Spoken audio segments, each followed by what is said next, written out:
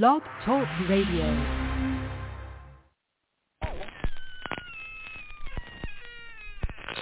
Ladies and gentlemen, boys and ghouls, step right up. Behind this curtain lies a ghastly concoction of delight, horror, fantasy, and terror. Your every wish is our command.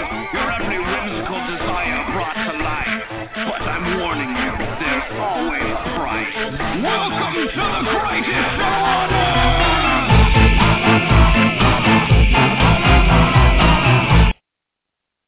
And welcome back to the greatest show on earth, that is Talking Terror. As always, I'm your old pal, the King of Horror, Andy G, welcoming you back to this episode of the show, where tonight it's the Ghoul of Geek Keith film pick of the week, and he has chosen Last Night in Soho, directed by Edgar Wright. I fucking am so excited to talk about this movie. So 10 o'clock hour can't come fast enough for me, but we'll get there, guys. We'll get there because we got horror news to talk about, a whole lot of other things. But before all that, you know what I do. Introducing the boys. First and foremost, the bold and the beautiful, the Ghoul of Geek Keith. Hello, everybody. What is going on tonight? Welcome back, and thank you very much for the pick that we're going to discuss later on in the show. And we're also joined by the psychotic simian, the Prince of Moore's Day. Yes, get funky with it, monkey. Yes, but we ain't getting funky this week. No, so we are getting scandalous as we go into the sexy, swinging 60s of Soho streaming. That's right. That's what we are going to do. We ain't getting funky. We are getting sexy, and we are getting scandalous because that is what we do. But, yes, for the next 2 hours, pop in those earbuds because we will be coming in your ears with the latest horror and nerd news and movie reviews because we are talking terror. That's what makes us the baddest motherfucking horror podcast in all of the motherfucking land. So make sure you listen live. Make sure you listen on Spotify. Make sure you listen on iTunes. Listen on Blog Talk. You know what? It really doesn't fucking matter. Like a bad case of scabies. We are everywhere, baby. What's up, Fry family? Wow. You know what? I wonder how much coke there was in the 60s, and Monkey did it all. I don't know. Yeah, I mean, he's off at the Rialto doing rails off of the dancers and just dancing around to the Last Night in Soho. I mean, he just got into the spirit of the show, and I appreciated it. Yeah, anything just to drown out the sound of just some of the shit that was on the soundtrack. Because, you know, if I got to hear Downtown one more time, oh my fucking God. But we'll get there. Yeah, but you can't mess with Petula Clark. I mean, come on. That's like fucking great track and Anya Taylor-Joy. I mean, we will talk about, but come on. I mean, you know, I'll take you back to the Rialto, sit you down, we'll have a Vesper, we'll talk to some Teddy Boys, and it'll be fine. And you'll be like, you know what, mate, it's a pretty good fucking song. And I'm like, I know it is, dude. Like, you fucking doubted me, Petula Clark, Downtown? And, oh, it is. Hey, all right. Like, yeah, I know, I told you. It's just not my jam, baby. Oh, we know how you jam, baby. Oh, yeah. I must be late. Hey, there he is, and welcome to the demonic Dean joining us for our episode. Hello there, sir. I feel like I stepped into the 90-minute mark of the episode. What happened? Yeah, we're breaking out the British early, so yeah, breaking out the accents early for the show. We just had our cocaine-fueled intro by the monkey. All right, Juggy. Bloody lovely. Myself a little fun. Oh, my lovelies. Yes, but thank you, Dean, because you're going to be hearing a lot of that later on, I'm sure. So just get used to it now. Oh, I'm so excited. I can hardly sit still. I can't wait to talk about the fucking news. I can't fucking wait. So you take a back seat, darling. We'll take care of the show for you after the 10 o'clock hour. But now that we're all here, we're all ready to go. Yep, it is time for the Dean segment, Horror News Behind the Horror Desk. What are we talking about this week? What's going on?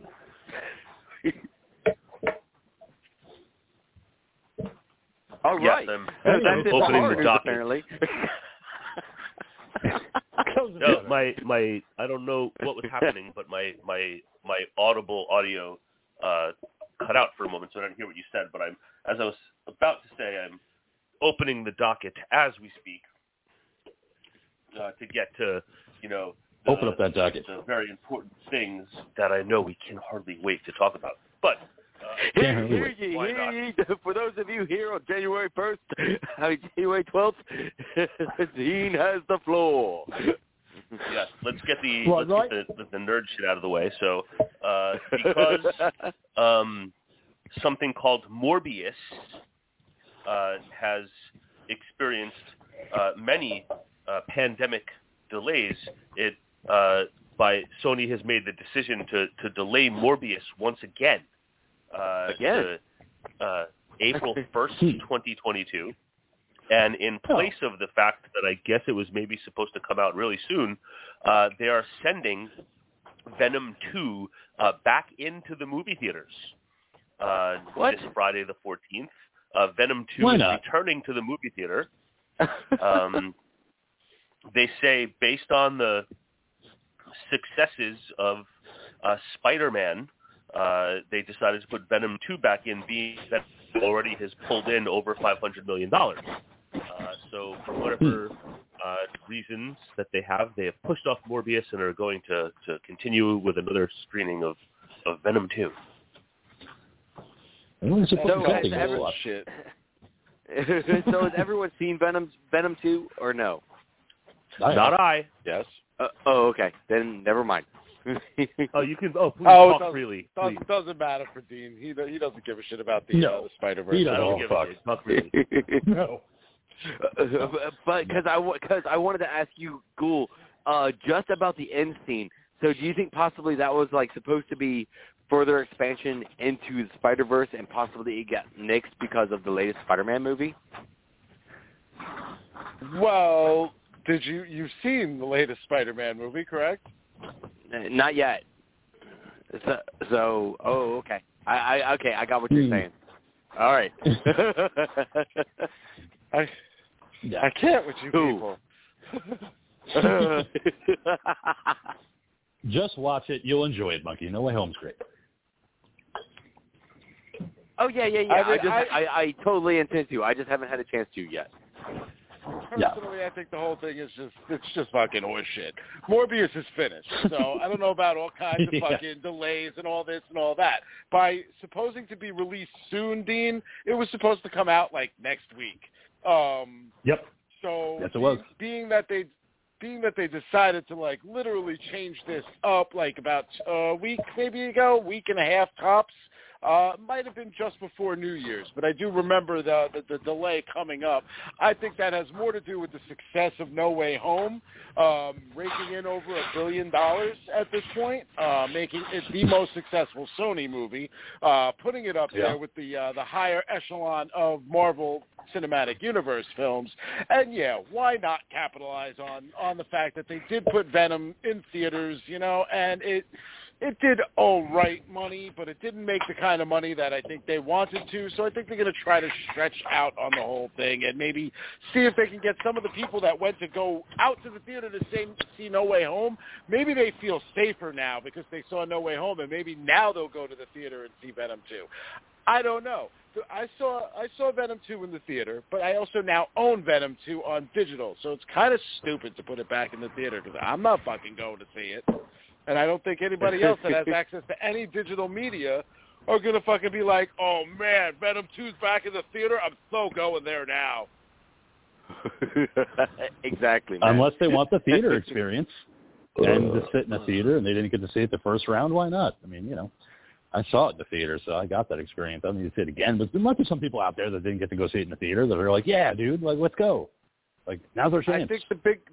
I think the bigger problem is upon seeing No Way Home first, why would you be excited to go see Venom 2? Because really the most exciting part of Venom 2 was that end sequence. And, that's again, true. I don't want to spoil anything for Monkey, even though we're like fucking a month out since No Way Home's come out, and he still hasn't gone and seen it. Yeah. Well, you know how Monkey is. Just steal the damn thing already, Monkey. I know you want to. I already tried. There's no good copies yet. Oh, well, don't say that. Just go to the theater. Take one for the team. No, I'm going to go again. There's plans. I got kids. I got 10 kids, Ghoul. Yes, you do. I And got the job and all 5 that good kids stuff. to feed. I thought you said 4. Oh, shit. You got me. I ain't even married. No. I mean, I'll be in the theaters again this weekend to see Scream, so there you go. So I'll make a theater trip just not to go see Venom 2. But I'll salute them as they put it back in theaters. It was a fun time. So, what else you got, brother? Glory, hallelujah. Glory, glory, It's going to be hallelujah. a Scream, baby.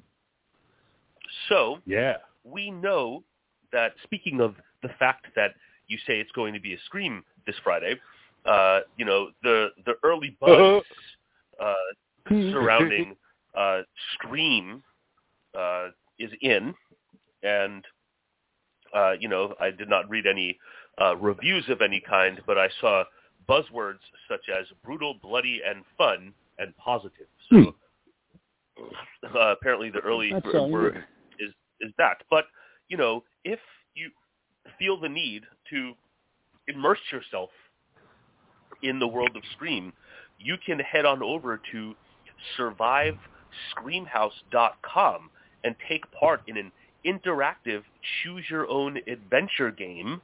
It's a 360-degree game where you get to explore the original Scream house and try not to get killed by Ghostface.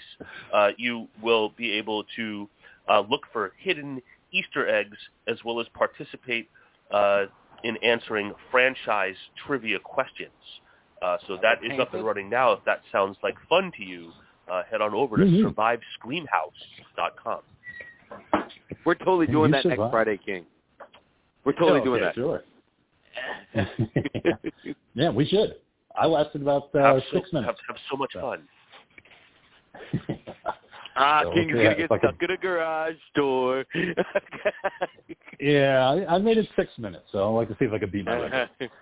Get a little bit longer. But it is a fun game. Worth checking out. I just want to see the King's titties in a sweater, in a turtleneck. I do know how to fill out a sweater pretty well. Gets pretty cold around here. Puppies! Hello, ladies. Did somebody say there's a party?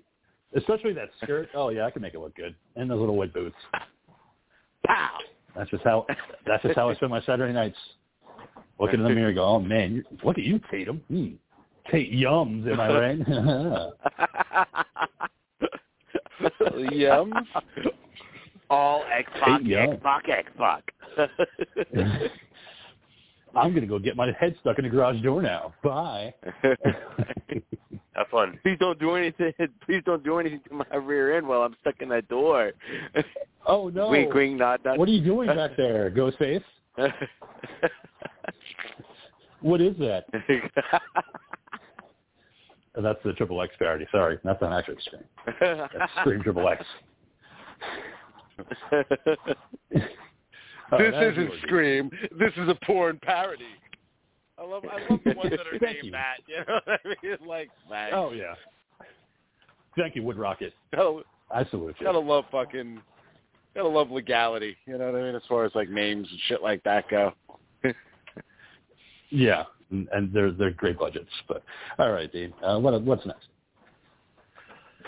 It has come to my attention that the upcoming Blumhouse remake of Firestarter, directed by the Vigil director Keith Thomas, has been shot and cut and apparently is ready.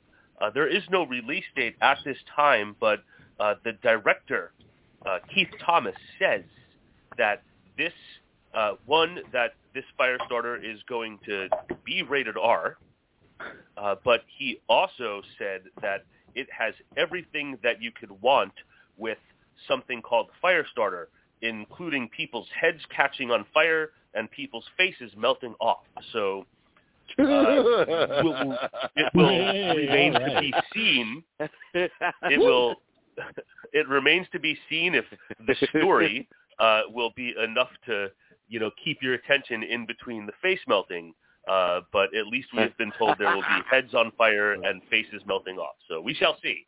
But Jerry does it better. Firestarter remake from Blumhouse. There is no torch. Just got to give you a barf bag when you go in. Bring it old school.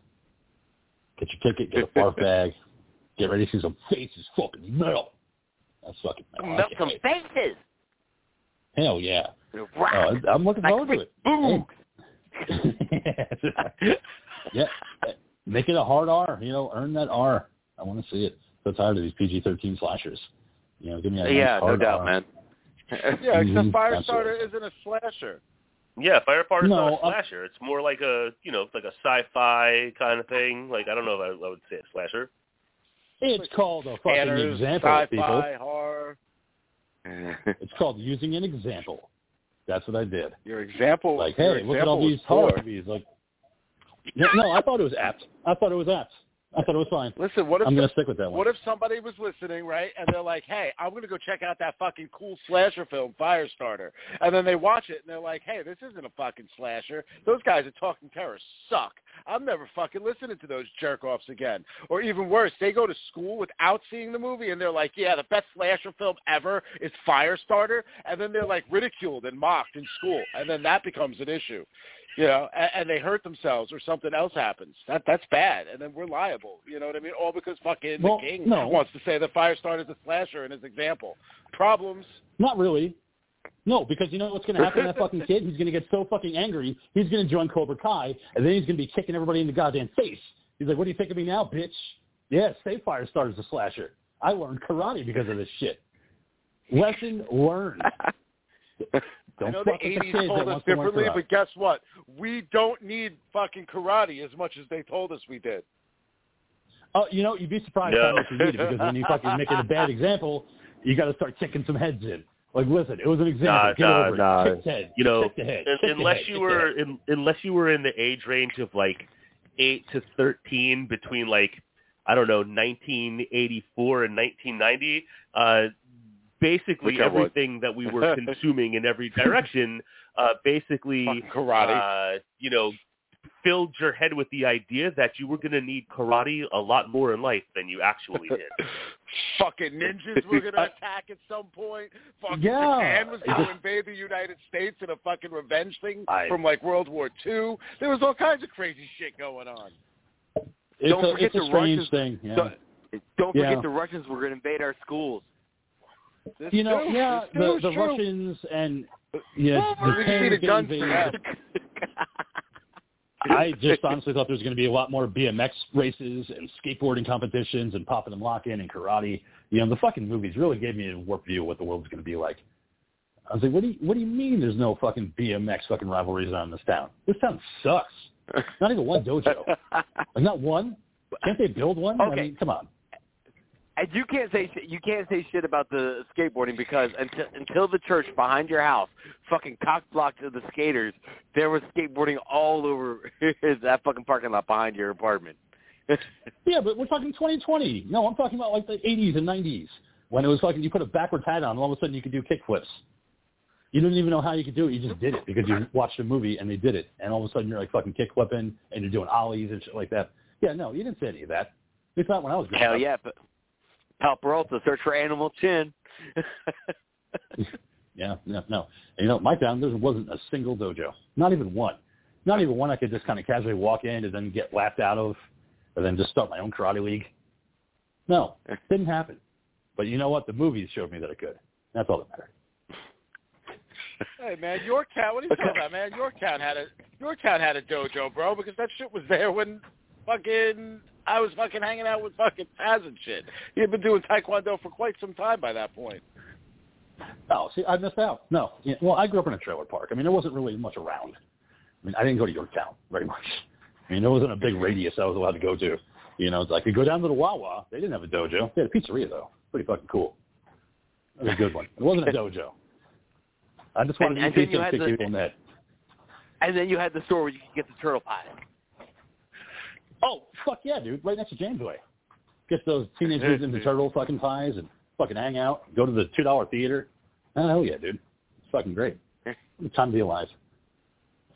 But no, it's over, unfortunately. We live in a much more modern time. unfortunately. It's Much sad. more modern and, time. you know, Because karate was so limited practiced in the 80s. It was a different time back then.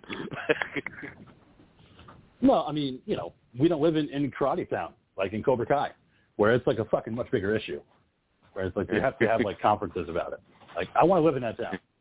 Like, I want to go to a conference where it's like, dude, karate is fucking outrageous and it's becoming an issue. We need to talk about it. Like, I want to live in that town. You know, I know Monkey hasn't seen season 4, and you know that's Not it's yet. akin to like me.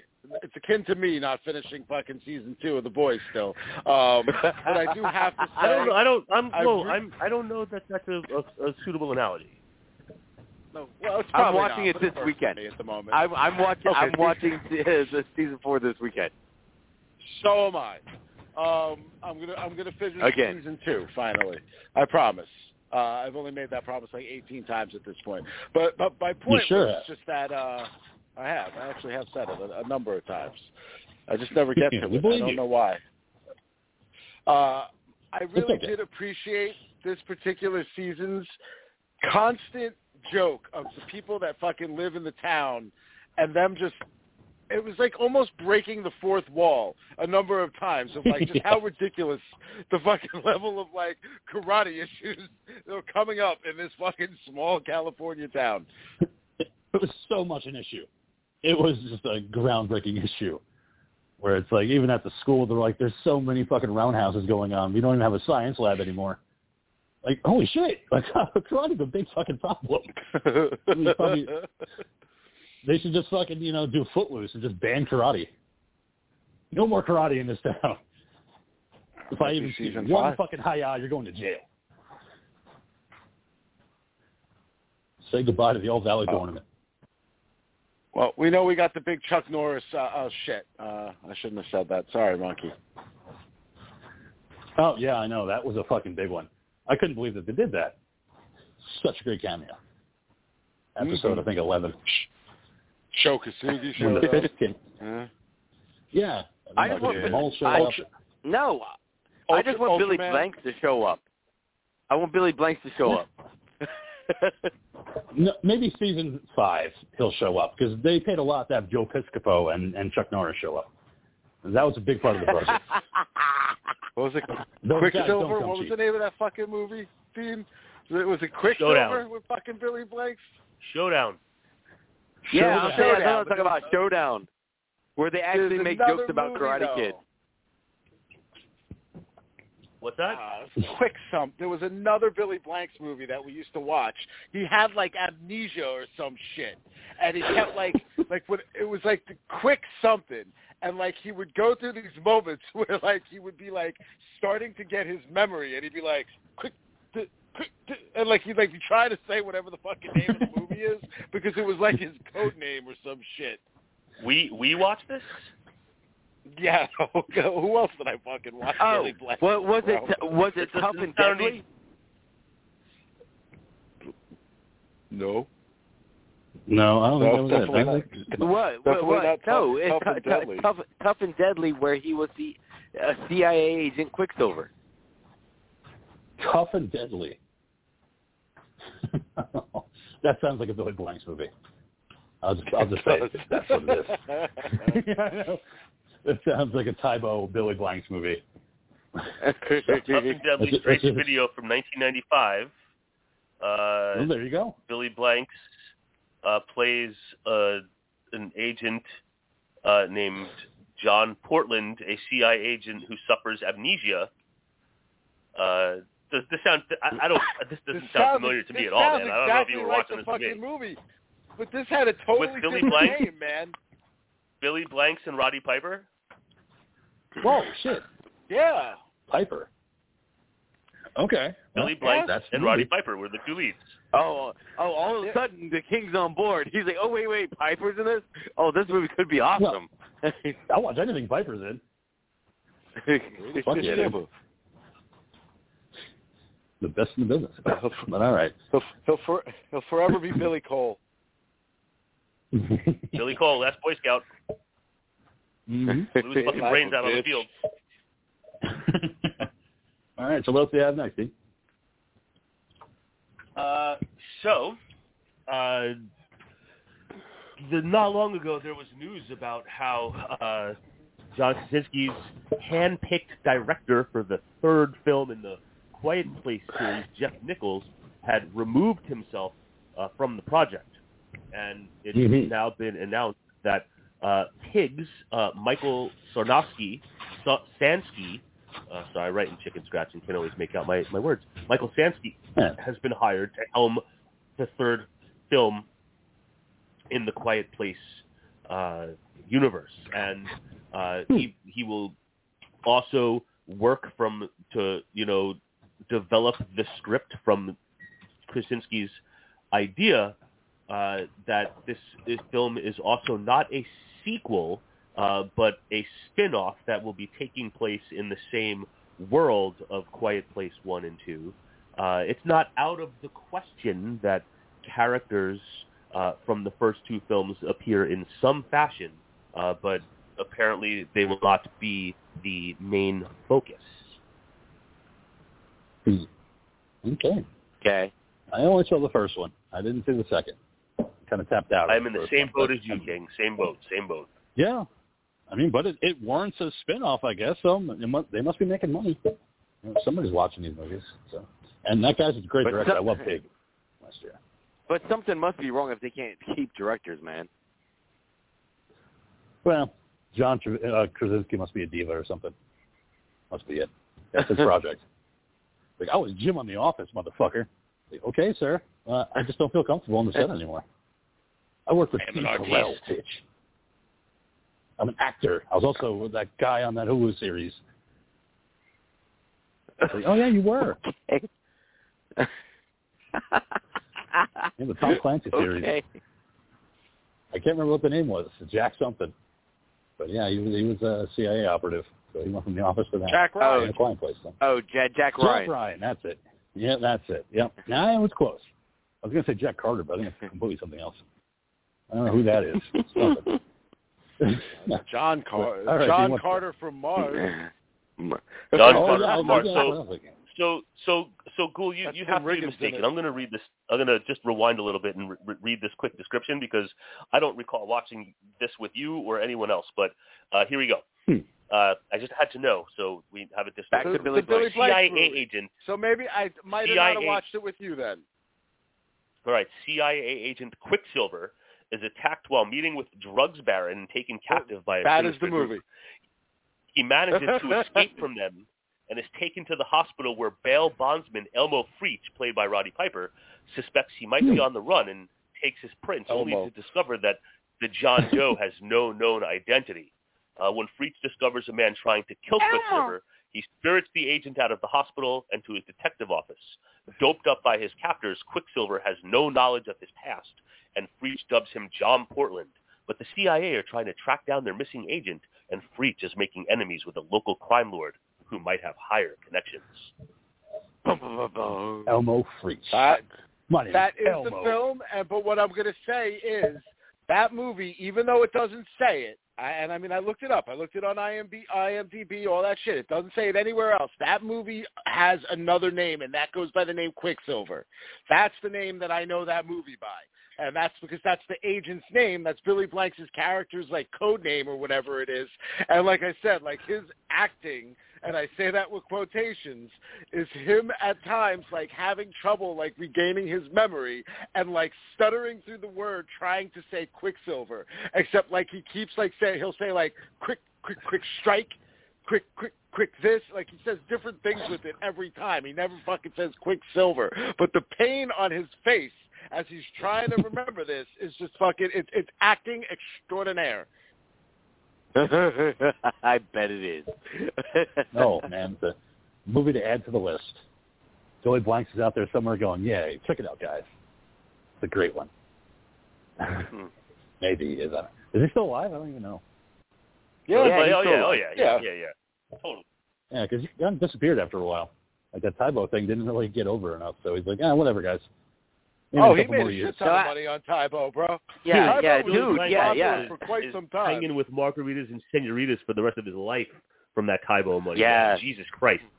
That was that was one of those last major things before you can see, and yeah, that was actually probably even older than that, but one of those last major things before you can, like, watch any of that shit on the internet. It was, like, before the whole, like, P90X stuff, where you, like, had to get a DVD package. You couldn't, like, have a streaming package and watch it all. He moved millions of copies of that shit. I bet right now that you could probably go into, like, garage sales and flea markets and find that shit on VHS and DVD, like, for, like, 10 cents. But, like, he made a fortune with that stuff. Good for him. I know my former sister-in-law had it, so yeah. And I was just sitting on the couch drinking a beer going, I enjoy sat on the couch drinking beer. I was like, yeah, you girls go at it. Have fun. Nothing wrong with that. You ain't going to be no king of the kickboxers. Yeah, it's just aggressive punching and kicking. Right next to Richard Simmons sweating to the oldies. It says that Tybo sold more than 1.5 million VHS tapes in its first year of release alone, generating $80 million in sales, and that to date Tybo has generated over $150 million in total revenue. So, good for him. I think that Billy Blanks is doing just fine. And residual checks from Tough and Deadly. Unless he spends it all on blow. That could be it too. And that's why we don't hear from him anymore. Just went total fucking cocaine madness. Well, at least he's not doing Tostitos commercials like, Jean-Claude Van Damme. Hey, but that's probably good money. You got to get into those national chains.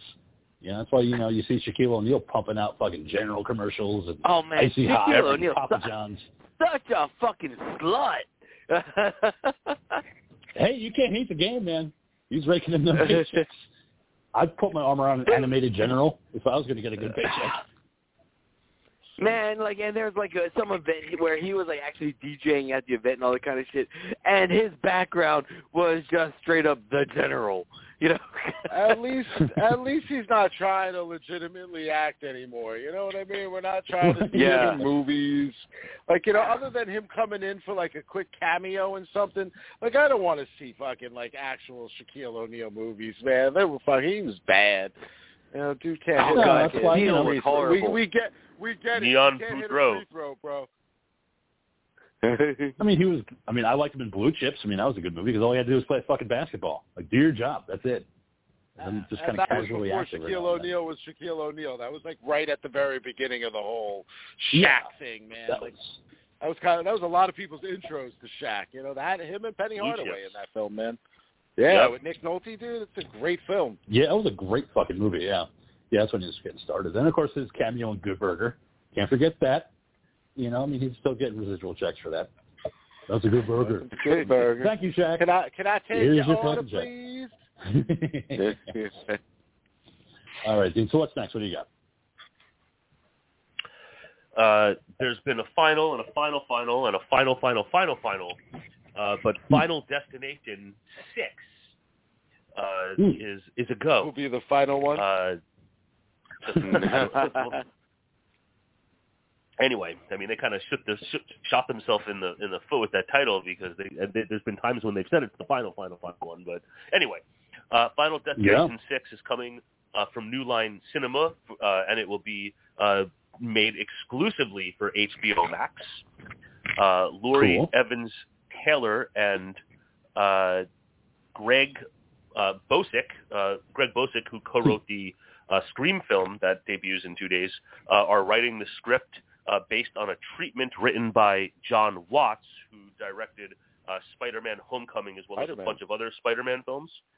There is no release date at this time, but if you are a fan of this franchise, you have something to look forward to. Whether it is truly going to be the final destination, that remains to be seen. Yeah, well, they called part 4 the Final Destination. Does it ever really it's the Final Destination, that's all. But that was part 4. Considering that they both, they put everything in but I don't think they did that with the intention of it being the real final one. I kind of felt like they did that with the fifth movie. If you remember the Final Destination, the whole big gimmick with that movie and why it's fucking like the worst one to go back to, everything with that movie was made for 3D. So when you watch that movie now, it's kind of like watching Friday the 13th Part 3, except not good. Everything's super digital. Everything's in your fucking I don't know, face. dude. What don't you know? No, I'm saying, man, that the NASCAR track was awesome. It's because you love NASCAR. Yeah, except for all the and the digital shit, and it was terrible, though. You know what I mean? Like, don't get me wrong. Obviously, I know people aren't fucking dying on roller coasters, and we're not really seeing planes blow up, and the car accident in the second movie. Like, they all felt visceral, though. Whereas the NASCAR sequence really just felt like CGI. Like, the whole entire thing. It might as well have been a fucking cartoon. Well, and then Part 5 with the bridge collapse, which is even worse. Where they're just like, we're not even going to try anymore. It's just all CGI. Well, especially because they also decided with the fifth one that it was going to connect everything back to the first one. Which was bizarre. It was weird. Without telling you throughout the whole movie that you were in 1999. A prequel. You're in 1999. Mm-hmm. Yeah, then they throw it out at the third act. Yeah. I don't know. I mean, I just felt like it was just like, okay, they had to have a catch. They had to have a twist. And it was okay, but it was just like, really? We're doing the prequel thing? All right, fine. I mean, I don't know. Those movies they're just fun movies to watch just to see creative deaths. That's it. The story is secondary. You just want to see somebody take a tire to the face. I mean, hot like, girls shit, and death, dude. That's all those movies are, and I am perfectly okay with that. The tanning bed in Part 3. Set the love roller coaster. Yes, roller coaster of love, baby. Yeah, that was awesome. That's and then, probably my one that I go back to the most. As far as the movies go, I think we watched 3 more than any of the others when it comes down to like putting them on. It's fun. You know what I mean? Whereas like the first movie, being that it's the original, it kind of has that like darker comedic aspect to it. But it's definitely, it's definitely the darkest. And another point, another point to that with the original one is that, you got to remember, so many have come after it with varying levels of quality. But like going all back to that time where also like horror that was a little bit more like in the mainstream sphere was like kind of rare and not that good. And I'm not saying that it's such a good movie, but that whole opening sequence in its time was quite shocking in its time. So, I mean, it's got that going for it too. And I know then the opening became like the thing. But man, I remember the first time watching it. Like I think it was like maybe a VHS rental, and put it on like at night, like going to bed, and was like, fuck, when that opening sequence, I'm never getting a fucking plane again. Was you on that plane? I'm never getting behind a log truck ever again. I've seen it like twice. Oh, dude, log truck. Oh, God, yeah. Yeah. Nope. I'm sorry, but you know what? I know it's become a meme. I know people always want to fucking say what they want to say about it. But no lie, I'm on the road all the fucking time. And if I see one of those fucking trucks, I totally make sure to go out of my way to not be anywhere fucking near them. Yep, no, completely the other way. Yeah, man. Yeah. I shit you not. It's like if there's one on the road, I will fucking speed my fucking ass off to get past that motherfucker and just keep on going. But yeah, and this not actually to say nothing happened. This actually happened to me back in. Let me see the date here. I'm going to share the post with you all in just a second. But this was back in June. It legitimately happened to me, and I'm sharing it with you guys in the group right now. I had posted this on our Instagram. I just shared it just now. Yeah, I remember that. Yeah. And here's the craziness. But not to interrupt, I do think we have a caller on the line, and I didn't even bring up the number. Yes. So. So let's see. So 323 area code. Let's see if they're even still there. Let's see. I don't even know if it's still there. 323 area code calling in. And I'm trying to get that. Oh, okay. Hello. You got me. Area code? You got me. My name is Joe. I called in one other time. How you guys doing? You did. Yes, a repeat call. Yeah. You, Joe. Hey, guys.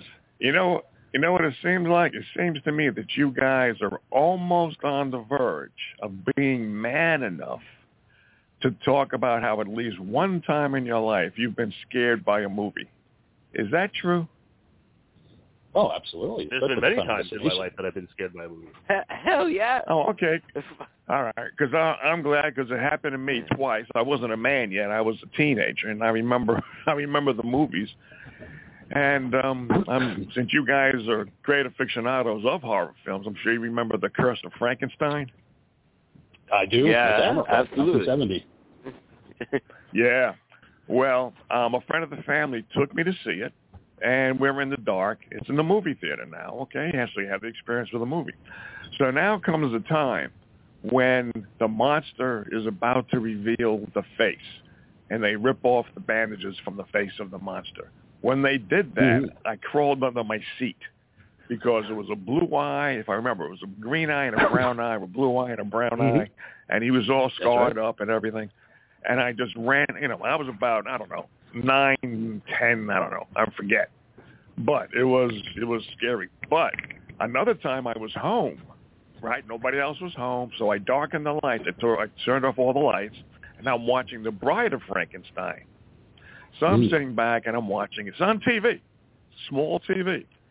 And as the movie continues, and I'm hearing little sounds, a creaky house, sounds from outside and stuff, and I'm getting, holy shit, oh God, fuck, and and then I got scared, and I'm wondering to myself, what am I scared about? It's a fucking movie. I'm in my house, and I'm about 13, 12, something like that. But it really scared me. I haven't been scared as a man, but can you guys recommend a movie that if I see it as a man, I will go, Jesus Christ, this can really happen. Serbian what do you guys think? There you go. Serbian film. Serbian film. Yeah, that's a good one. I mean, are you looking to be like scared in the fear sense, or like horrified in like the worldly sense? No, not horrified. I'm already horrified in real life enough with the vaccine and politics. Yeah. I'm talking about, funny of that. Yeah, talking about being scared, whereas, holy shit, fear. That would be fun. Like when, that's what I'd like. Unfortunately, man, you know what? I'll be honest with you. I think once you hit a certain age and you've seen enough movies, you're just never going to reach that childhood level of fear again. I think real life kind of hits you with enough shit to scare you that you're never going to get there. I'm chasing that dragon all the time, my friend. I'm always hoping to see something that's going to scare me that way, but it just never happens. I remember Poltergeist scaring the shit out of me like that when I was a kid. You guys picked me up fairly quickly. You guys were talking about avoiding a particular truck. What was that about? Something about in a movie, a truck that you want to avoid? Final Destination, and just Final Destination and the log truck scene, and how to this day when we're driving on the highways, we will do any expense to get past that log truck just because of that scene and everything that happened. And that's just how we are. Is anytime you see one of those on the highway, you definitely want to fucking avoid it. I guess that's close. You mean a log truck actually carrying logs? Did you say a log truck? Yes, like lumber, like timber logs. Oh, okay. Like big, well, I would avoid it too because you never know. You never know who wrapped up the logs in that. You don't. It was changed by not whole. Yeah. I've had a lot of jobs with a lot of maniacs that are coworkers. Yeah. Yeah. I'm surprised a lot of trucks, not just trucks, but cars just don't break down as a result of the transmission falling out or something like that. But I will admit to this day, I will still jump into the bed just because of the fucking scene with Gage in Pet Sematary and the fucking Achilles tendon scene where he gets his shit sliced. It's like, to this day, it's like I still got to check under my bed just in fucking case. You never know what's gonna be. I didn't see Pet Sematary, so I don't know what. You gotta check it out. I don't know what the original Pet Sematary from the '80s would be the one to check out versus the remake from a few years ago. For sure. Yeah. Yes. Mm-hmm. Okay. Cool. Well, that's all I wanted to say, guys. I don't want to interrupt the show too much. So. No, please. Thank you for calling in. Sure. Take care now. Call back anytime. Take care. All right. Great night, man. Thanks, Joe. You too. All right. So that was Joe. Thank you so much for calling in. He's a repeat caller. Hope he calls in again. We'll have to come up with more horror recommendations for him. All right. So let's keep the party going. Continuing on. Dean, what else do you got? So getting back to Billy Blanks. No. So King, I do want to. I saw this and I had to share it because I know that the King has been a big tire pumper for Candyman, and believe it or not, Candyman is currently on the short list for a possible Academy Award nomination for Best Original Score. There are 15 other possible titles that could get the nomination, or could get like however many scores get chosen to be nominated. But Candyman is on the short list of 16 films that will possibly get nominated for Best Original Score. Oh, that's amazing. Well deserved. That's a great score, Robert Enke's score. So I don't know if it'll win, but if it does win, that's a huge win for horror. So I'll take that. I'll take that as an Oscar. I mean, come on. They can't give it. Yeah, but you know what? I get it. It is, and it isn't. Come on, give us screenplay.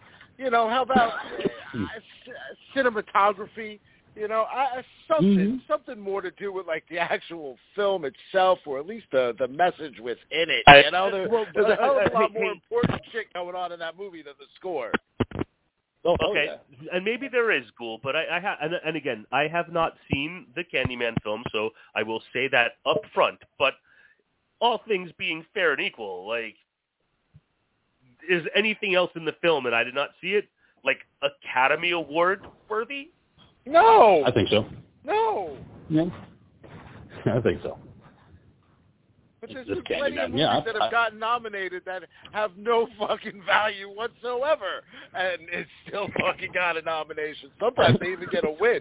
Yep. No, that's true. But, yeah, this Candyman, I don't know.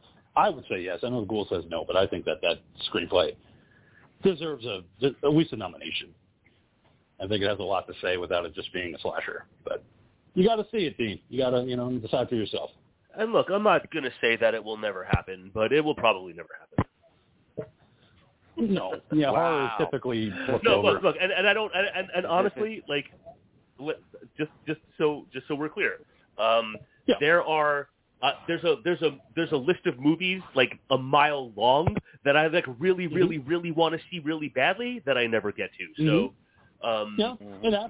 It's nothing against the Candyman film, but like if I'm gonna actually carve out time to watch a movie, like that's way down the list.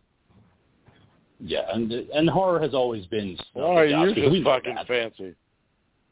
You know what? No, it's okay.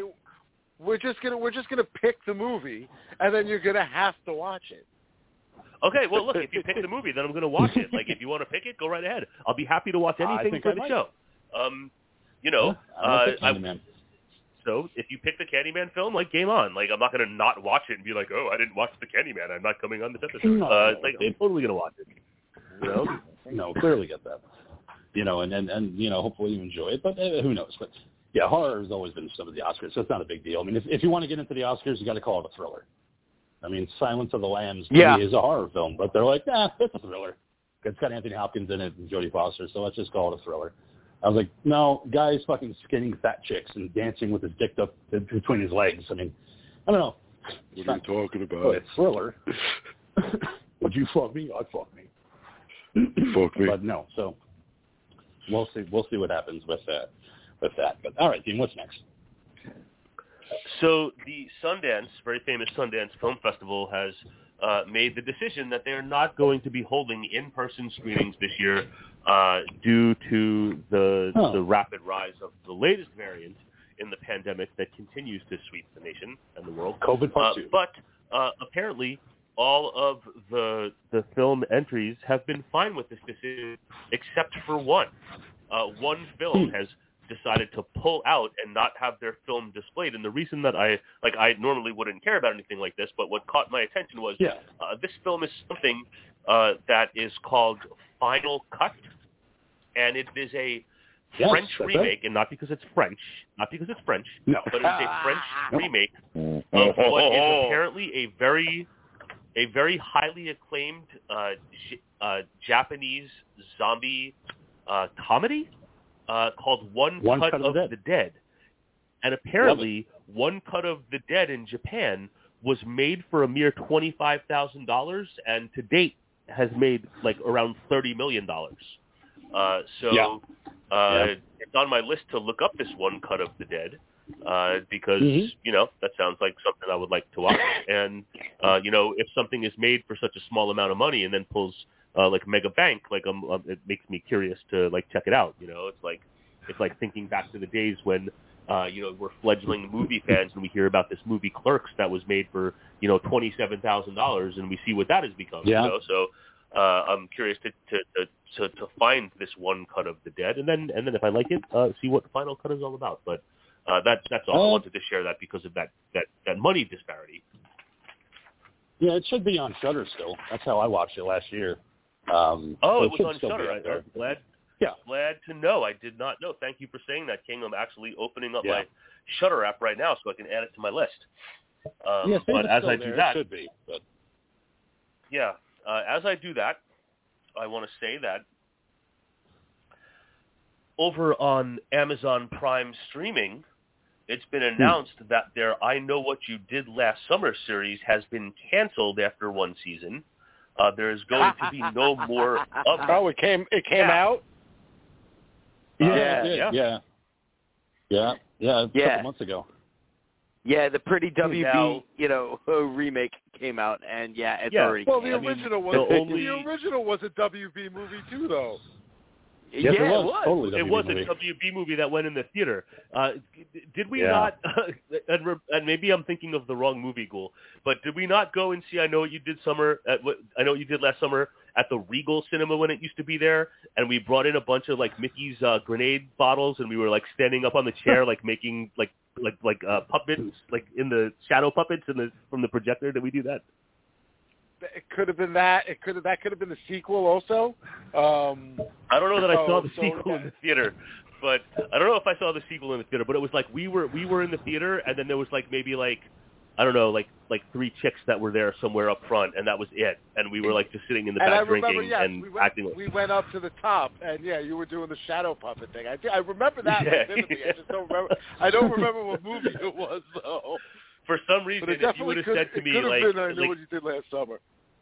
Yeah, I mean that's for some reason that's in my memory. Like if you like texted me randomly and said, "Hey, when we went to the movie theater and you made shadow puppets," I would have been like, "Oh, I Know What You Did Last Summer." For some reason, that sticks in my head. But anyway, so one season is all. I have not seen anything of that, but I did see the trailer. But I also want to note that apparently the mystery was solved by the end of the season, so maybe there's not need for any more of it.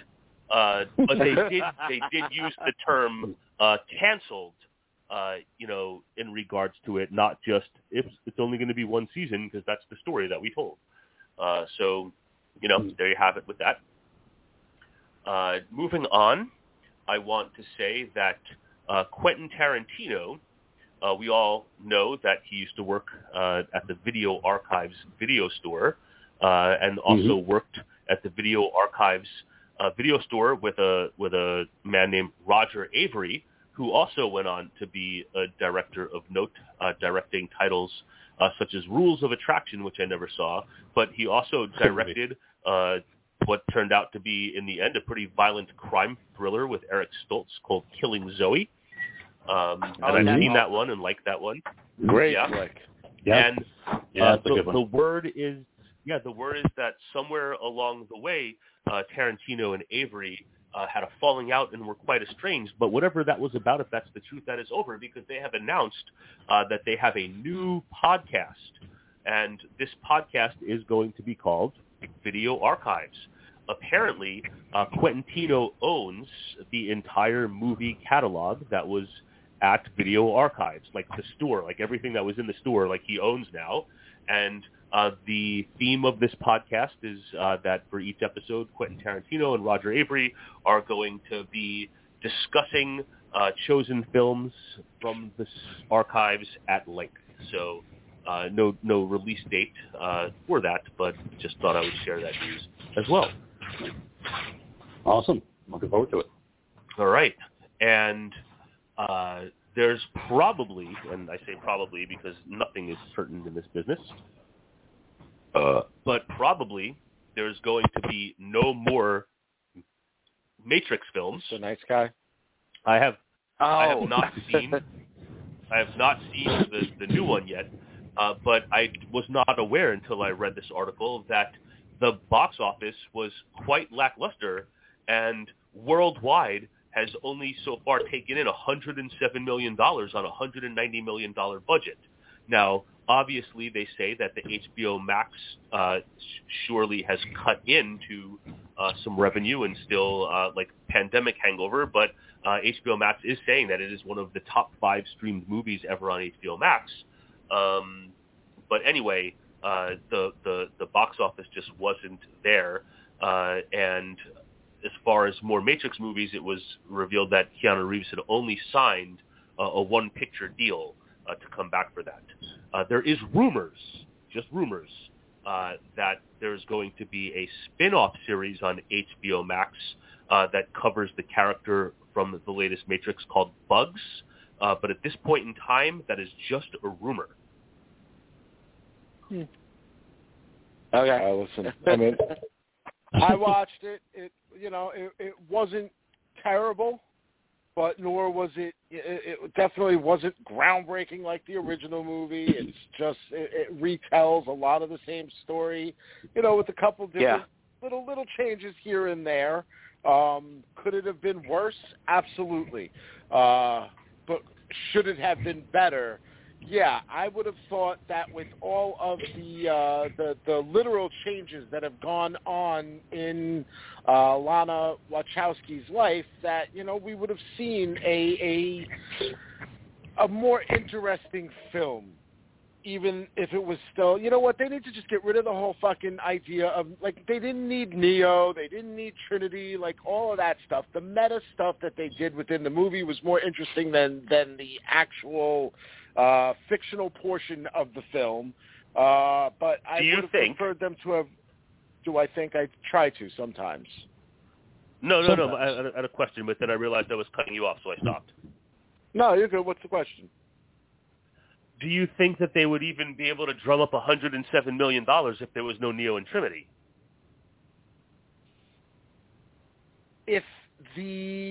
You know what? Again, being that Spider-Man literally had come out the week before and had been making fucking gangbusters, hand over fist, as far as money goes, I think if you set the movie in the same world and you were able to at least show trailers that gave you something to spark your imagination, to spark your interest a little bit. Even watching the trailers for the new Matrix movie felt like, oh, okay, they're kind of rehashing the old Matrix stuff.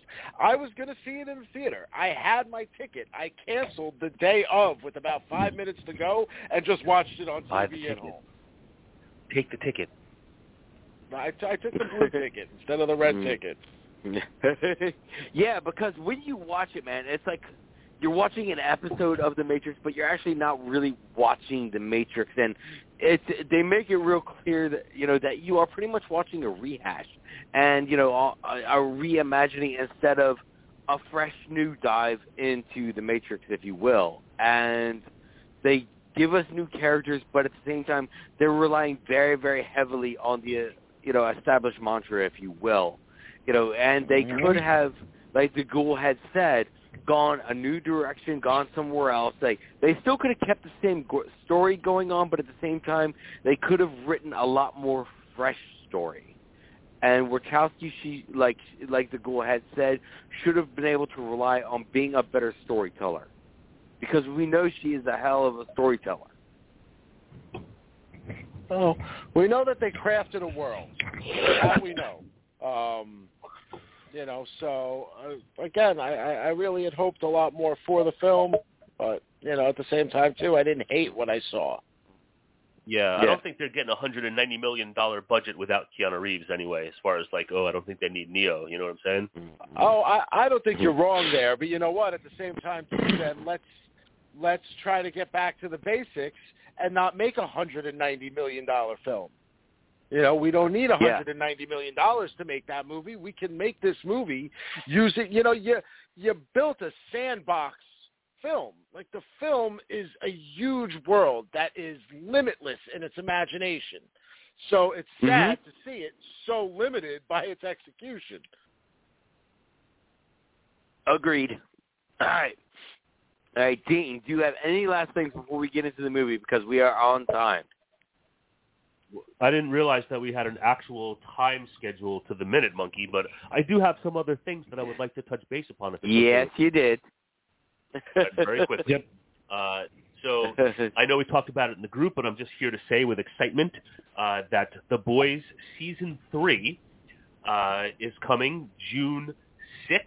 We'll see the release of the first 3 episodes, and then the rest of the episodes will come weekly through July 8th. So finally, the time is at hand.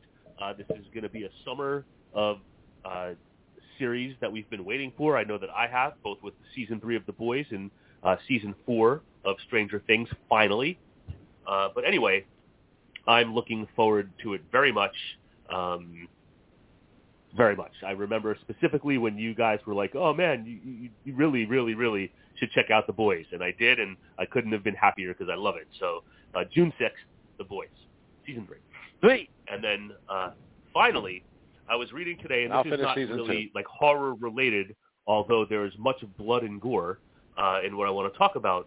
The Michael Bay Company, with Patrick Hughes directing for Netflix, is going to do a remake. Yeah, right. Is going to do a remake of The Raid, Gareth Evans' The Raid, starring Iko Uwais, not in the remake, who was in the original film. I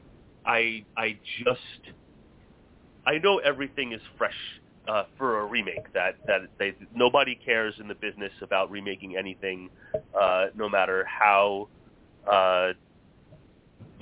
how old the movie is they're remaking, or how recent a movie is being remade, because the first Raid film came out only 10 years ago. Well, 11 now. It came out in 2011. But that Indonesian film is fucking badass, and I don't know if you have all seen it, but fucking just crazy fucking awesome, and extremely fucking violent, with brilliantly shot fight scenes from start to finish.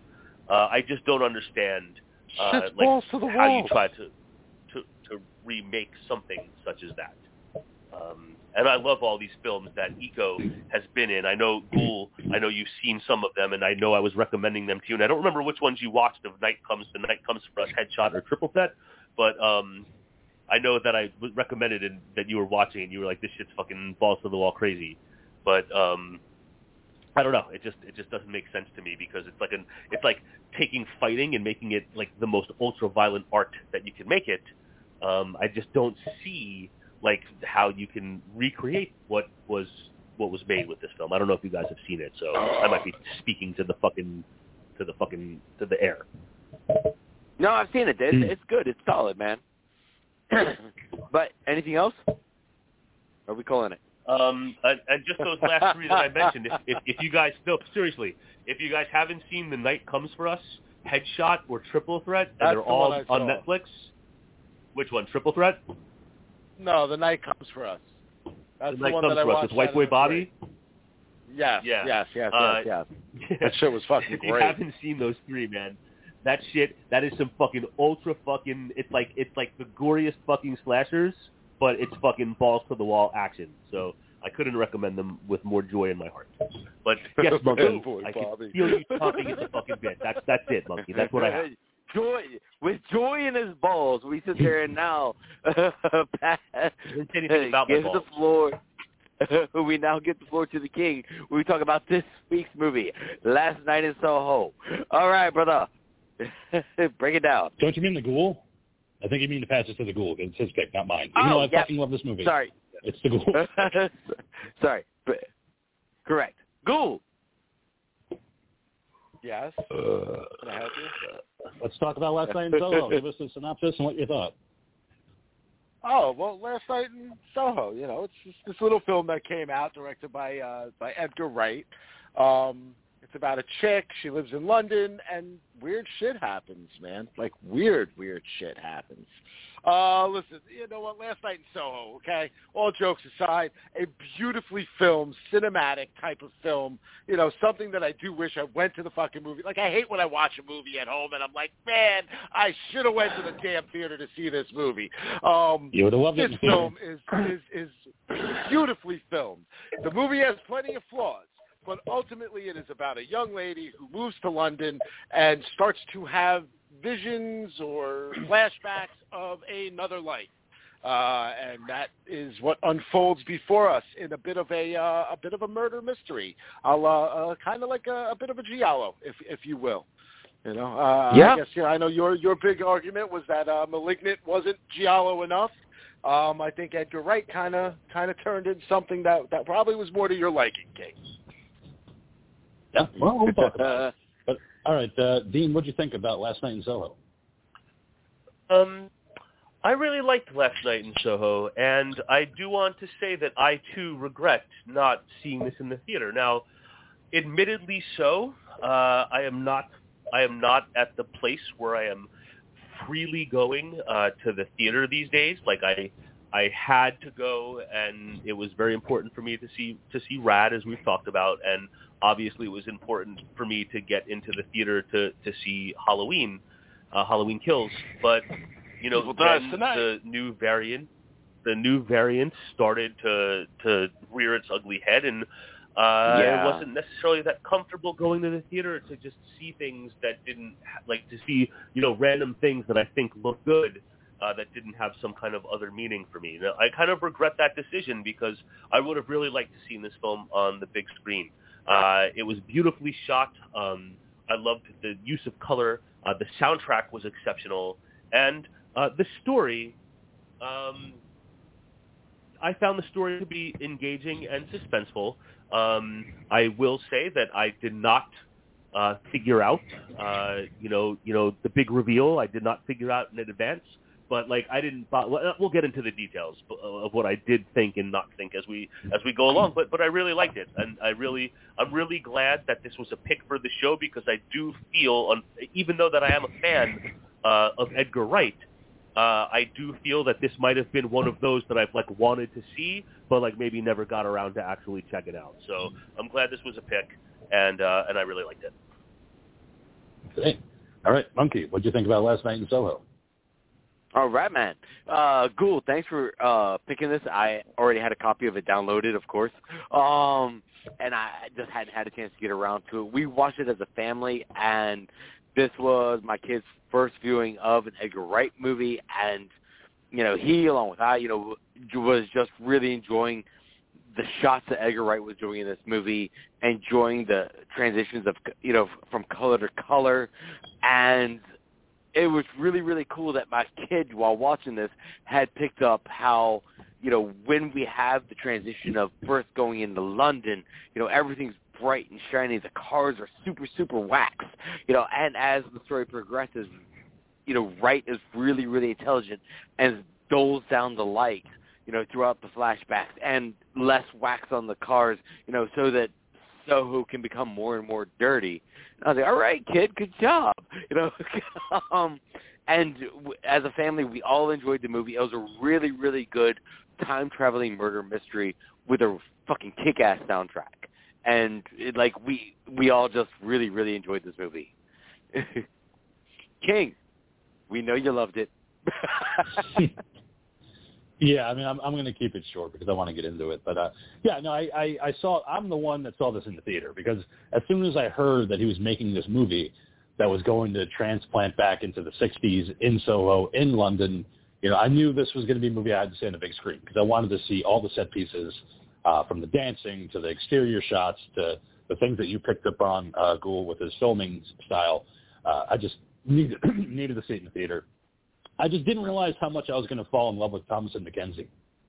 There's something about her in this movie that I fell in love with. It's just the innocence of her character and discovering that there is an underbelly to London that you're not going to really like, and just the way that she could look at the camera and just have those wide doe eyes and that very meek, mousy voice set opposite to Anya Taylor-Joy. And yes, we could all agree the soundtrack is amazing.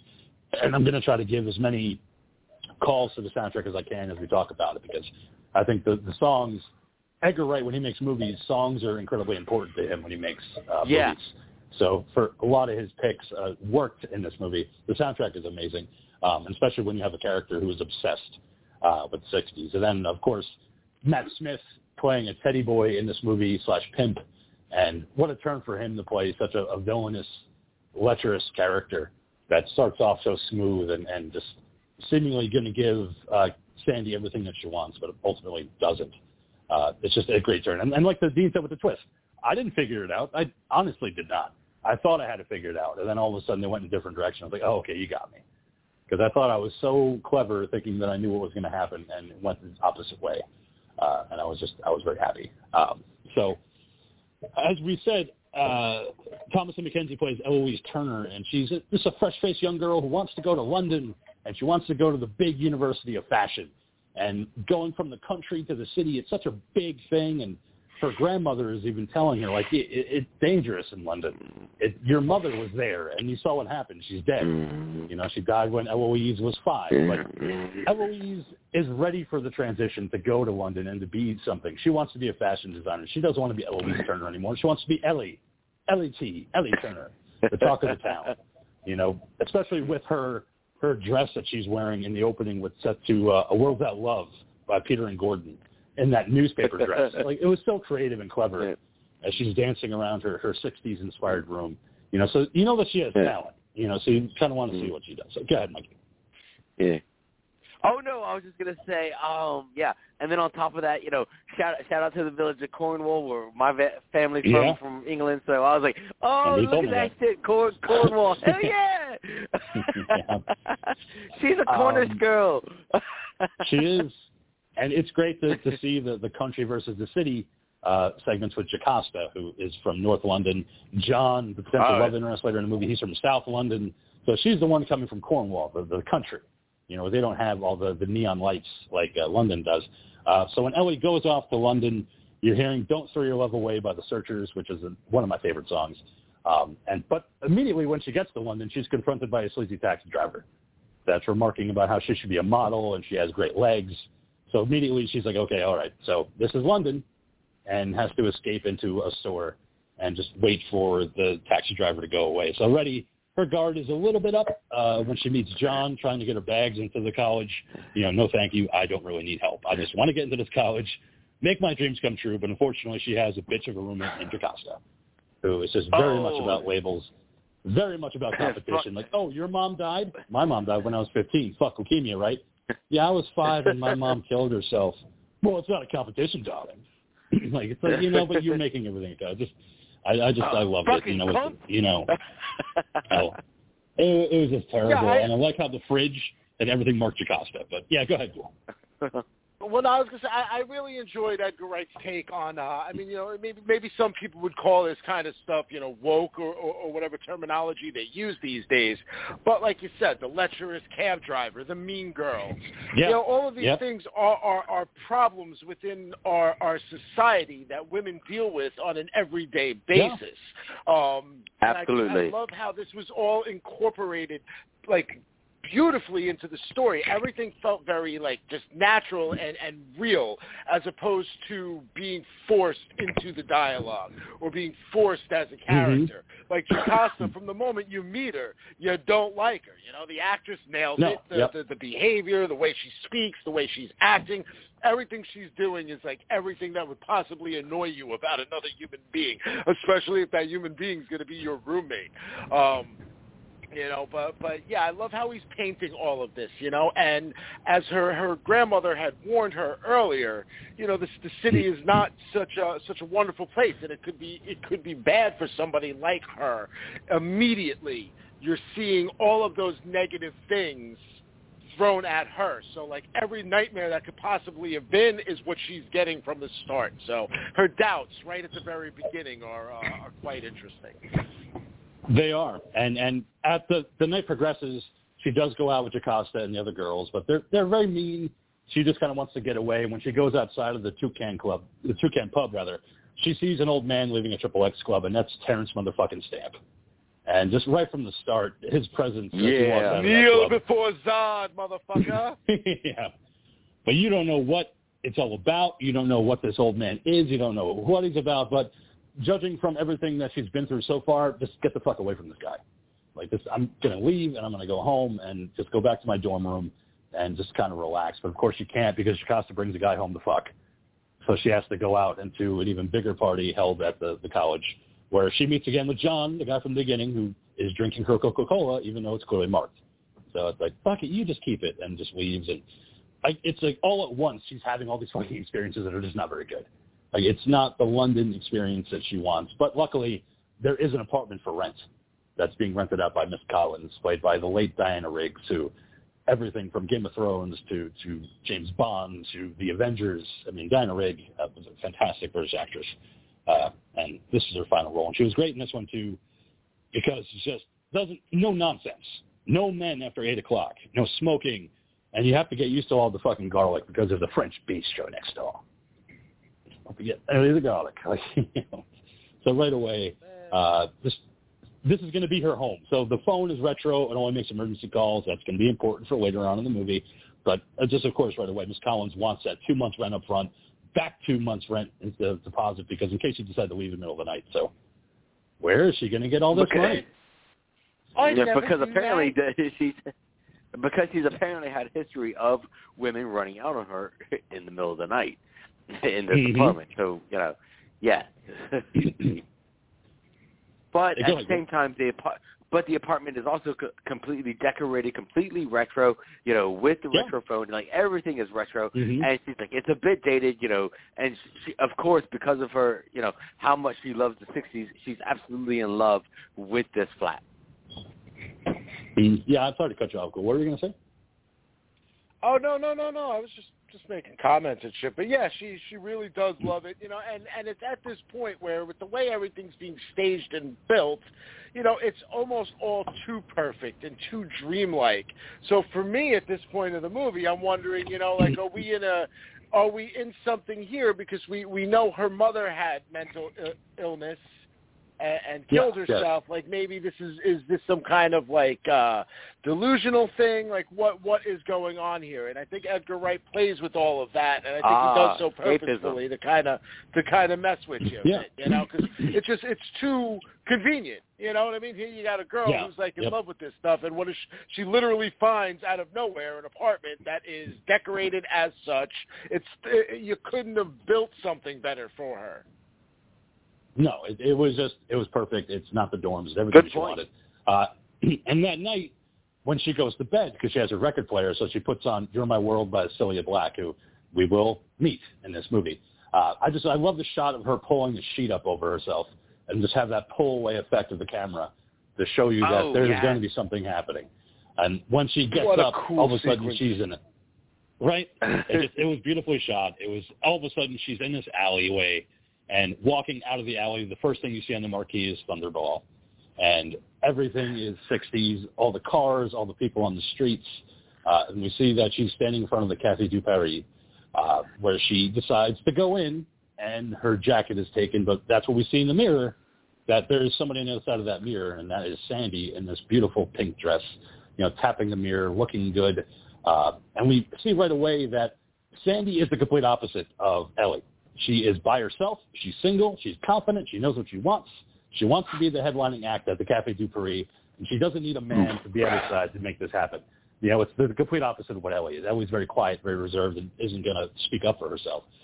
Even the pervy old men that are in the bar that are leering at her, she's like, whatever, I'm going to the bar, I get a Vespa, and just ignoring everybody in the way. When she gets to the bartender's sequence, that's when she orders her drink and just decides, I need to talk to the manager right away because I'm going to be the headlining act and I'm going to blow everybody away. Do you have any experience? No, I don't need any. Like I would be good. I'll just be that. And he's like, well, why don't you go ahead and talk to Jack? And that's when we get introduced to Matt Smith as the pompadour teddy boy, Jack. Who's talking to Celia Black after her performance, and he's the manager you want to talk to. He can hook you up with whatever you need. And all the while, Ellie is standing there watching all this, and it's just a beautifully shot sequence of her walking down the stairs, seeing her in the mirror walking down with Sandy. I love that shot, just that tracking shot to see how they did it. And, of course, Jack orders Sandy a Vesper, which is Gordon's Gin Vodka, and Kina Lillet, which is not available anymore. You can't find it. So good luck if you want a Vesper drink. You can just do the Gin and Vodka. But, it's a James Bond drink. It is. It's from Casino Royale. So Jack is kind of enamored at first by Sandy, kind of seeing how beautiful she is, how sexy she is. So he decides, you know what, let me just get a demo of your dancing skills and let's see what you can do. So they decide to dance to Wade in the Water by the Grand Bond Organization. And another one of my favorite sequences because of how they filmed it, where you have Ellie dancing with Jack one moment, then they spin around and he's dancing with Sandy, and they're constantly going underneath each other on the behind-the-scenes footage to get it just right. But it's just a beautifully shot sequence where it's hard to tell where they blended it in.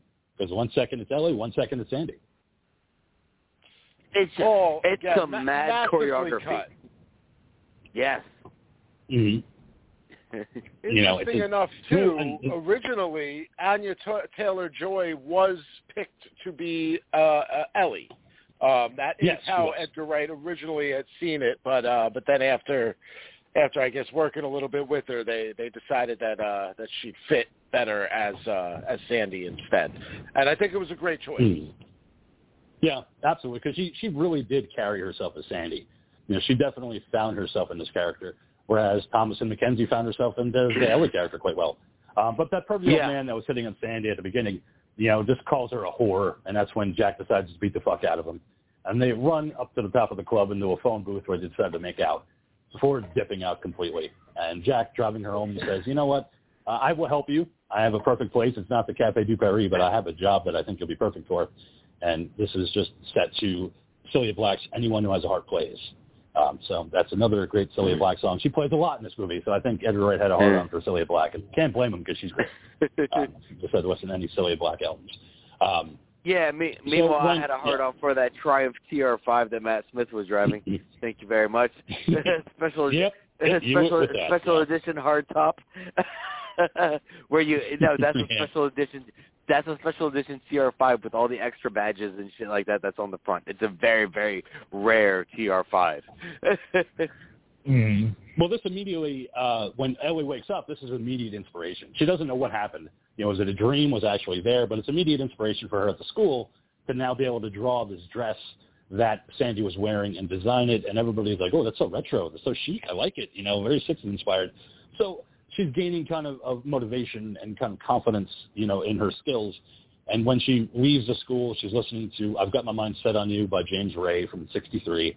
It's obviously a George Harrison did a cover of it back in the 80s, as you know. But this is the original, and I prefer the original. I think James Ray's version's better. But she meets John again and asks her if she's had any plans and if you want to do anything maybe. And no, she has to go to bed. She's going back to the 60s. Don't have time. Yep. So, John, I will see you around. I have to go back and see what Jack and Sandy are up to. And, of course, Jack and Sandy are going to the Rialto, where she has an audition for the manager of the Rialto. where she sings Downtown by Petula Clark, which I know the monkeys love because you had to listen to it 7 times. Downtown, everything's down. You know, I know. But, I dug the rest of the soundtrack. It's just that particular song just kind of fucking gets to me, you know, especially since after Short Circuit 2, I just never want to fucking hear that song ever again. But still, you know, I know Wright was like, you know, totally enamored with the song, and you know, he wanted to make that the key song for this film. Yeah, and Anya Taylor-Joy does sing a cover of it, which is a beautiful rendition that they played for the trailers. But after the audition, the manager is just like, "Oh, so you can sing," but then that's it. So obviously she's got the job. Jack made it happen. But it's interesting because when they leave, this is the moment where Sandy's just so fucking excited that it worked and she's going to get this job, and thanks to Jack, and you know, I can't fucking believe it. But you didn't really look at the whole side of the building where it's not just a Rialto, it's a Rialto review. And reviews are burlesque. So in all of her excitement, she doesn't really quite realize that, you know, this isn't just, I'll just get on stage and sing. It's like, you might have to do a little bit more. In the meantime, we wake up with Ellie, and she decided she's going to dye her hair blonde, just like Sandy, because she's found inspiration in her and just living her story every night when she goes to bed. She decides to go try on a coat that Sandy was wearing, which is a very chic 60s style raincoat, but discovers that it's 375 pounds, which, is that all? Too expensive. Yeah. And she also notices that there's an R above the building next door, which is the old Rialto building. Yes. But then also, it's like, as things have progressed, it's like she is knocking things, you know, setting things to the side and whatnot, and it almost becomes an addiction of waiting for sleep to come so that she can then continue the story of Sandy. Mm-hmm. Yes, which, you know, at this point, like, where my train of thought is going is, like, is this going to be a story in which this girl is going to lose everything in her desire to live another person's life? Yes, I was thinking the same thing. Yeah, because that's where they seem to be going with it.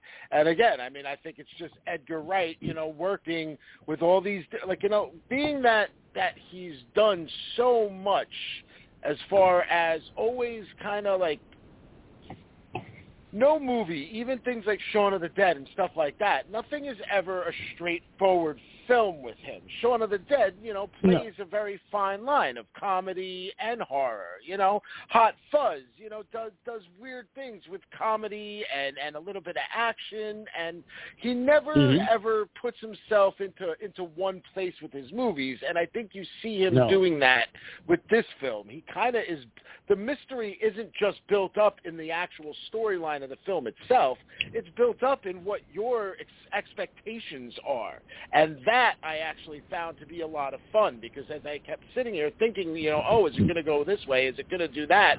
Every single time, he completely subverted my expectation. And, yeah, again, and it's also because he's playing straight horror in this one. You know, there is no comic relief to be found in Last Night in Soho.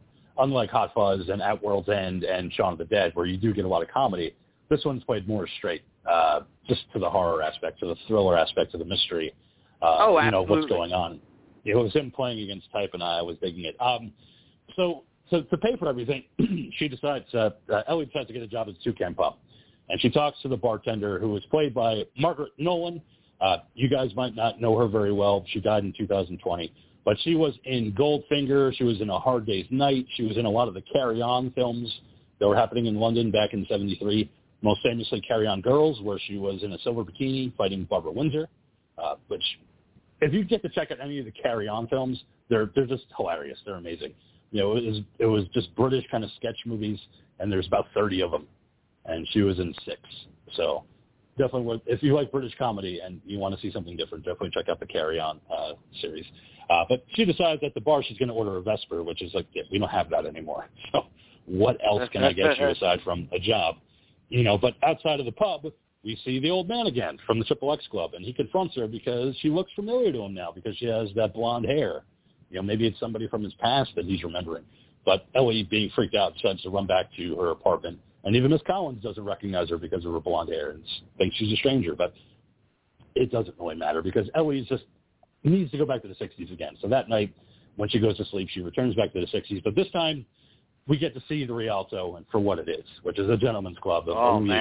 Where we have Sandy dancing around to a song called Puppet on a String by Sandy Shaw, and it's sang by Marionetta. And it's just a very kind of cheeky, very just kind of a sexualized performance. And this isn't what Ellie wants Sandy to be doing. So she's kind of devastated herself and just walking away from the performance. Seeing Jack talking to the old man that he had punched earlier at the Café du Paris. So obviously they're friends, and it was all an act. I mean, that's just the way I took it. It's just, Jack putting on a performance. It was a con. Mm-hmm. And then later, we get to... Even if it wasn't necessarily a con, it could have, maybe the anger was real, but it was just more about the fact that he might have been blowing Jack's cover right there. Obviously calling her a whore at that point, and I mean, obviously Jack is a fucking pimp, for lack of any better word for it. And we get to see how angry he gets very easily with Sandy when she does. Yeah. So he doesn't. She doesn't want to do what he wants to do, and he gets very angry about it. Like, you wanted this. Like, you do realize that if you want to get famous, you're going to have to fuck a lot. Like, that's the only way that you're going to be able to get famous, and that's the only way I'm going to be able to make it happen. So he introduces her to Mr. Pointer and says, Mr. Pointer talking to Sandy, saying, well, why don't you come along with me? No, I'm with Jack. You know what? Actually, I don't have a problem with you going with him, Sandy. So, go on. Be a good girl then. Like, go on with him. Again, devastated to find out that, that her dreams are being shattered, by Jack. She's not going to be as famous as she thought she was going to be. And then going through the club, you see a bunch of girls doing drugs. You see them fucking and sucking a bunch of old guys off. And it's just, Ellie's just completely just fucking devastated that this is just what's going on. And when she returns to her room, Sandy's in her bed sleeping. And there's money on the nightstand. So, of course, we know what happened. She fucked Mr. Pointer. And that's when who comes in with his tidy whities on. I know you're not asleep yet. It's like, no, she isn't. Leave her alone. I don't want to see what you can do. Well, we're seeing everything through Ellie's perception. Sorry, go ahead. I was just going to say everything proceeding to this. As she, just like Ellie when she's discovering London, for what it really is. We're having Sandy's moment of realizing things aren't as what they were, and we have this spinning montage of scenes going around all over the place. A dizzying effect, if you will, of Sandy finally realizing the situation that she is in. And I just thought that whole thing was just shot really well. It was shot very well, and just it shows you the younger of everything that's happening. And of course, this has an effect on Ellie, of course, because she realizes what's happening to Sandy in the 60s. So she wants to rip up, the drawings that she's doing and the sketches, and just has a point break, with whatever is happening. When she leaves the school and leaving the pub, she finds the old man again, who calls her by her name, Eloise. And he makes it a point to know all the girls and all their problems, and he hands her the crumpled up drawing of Sandy's dress. So that leads to one of the employees saying, oh, that's just Hansy. Like, is he bothering you again? And what's up with Hansy? And, well, the old man's like an octopus. He was a real ladies' man back in the 60s, but, he's just an old man now, just a really weird person. And this leads to a conversation between the bartender and Ellie, where she asks if she believes in ghosts. And I kind of like what she says, and that the pub is haunted by good times. Every gangster, every copper, every red-faced drunk is soaked into the walls and the floors. So, of course, but it's just good times.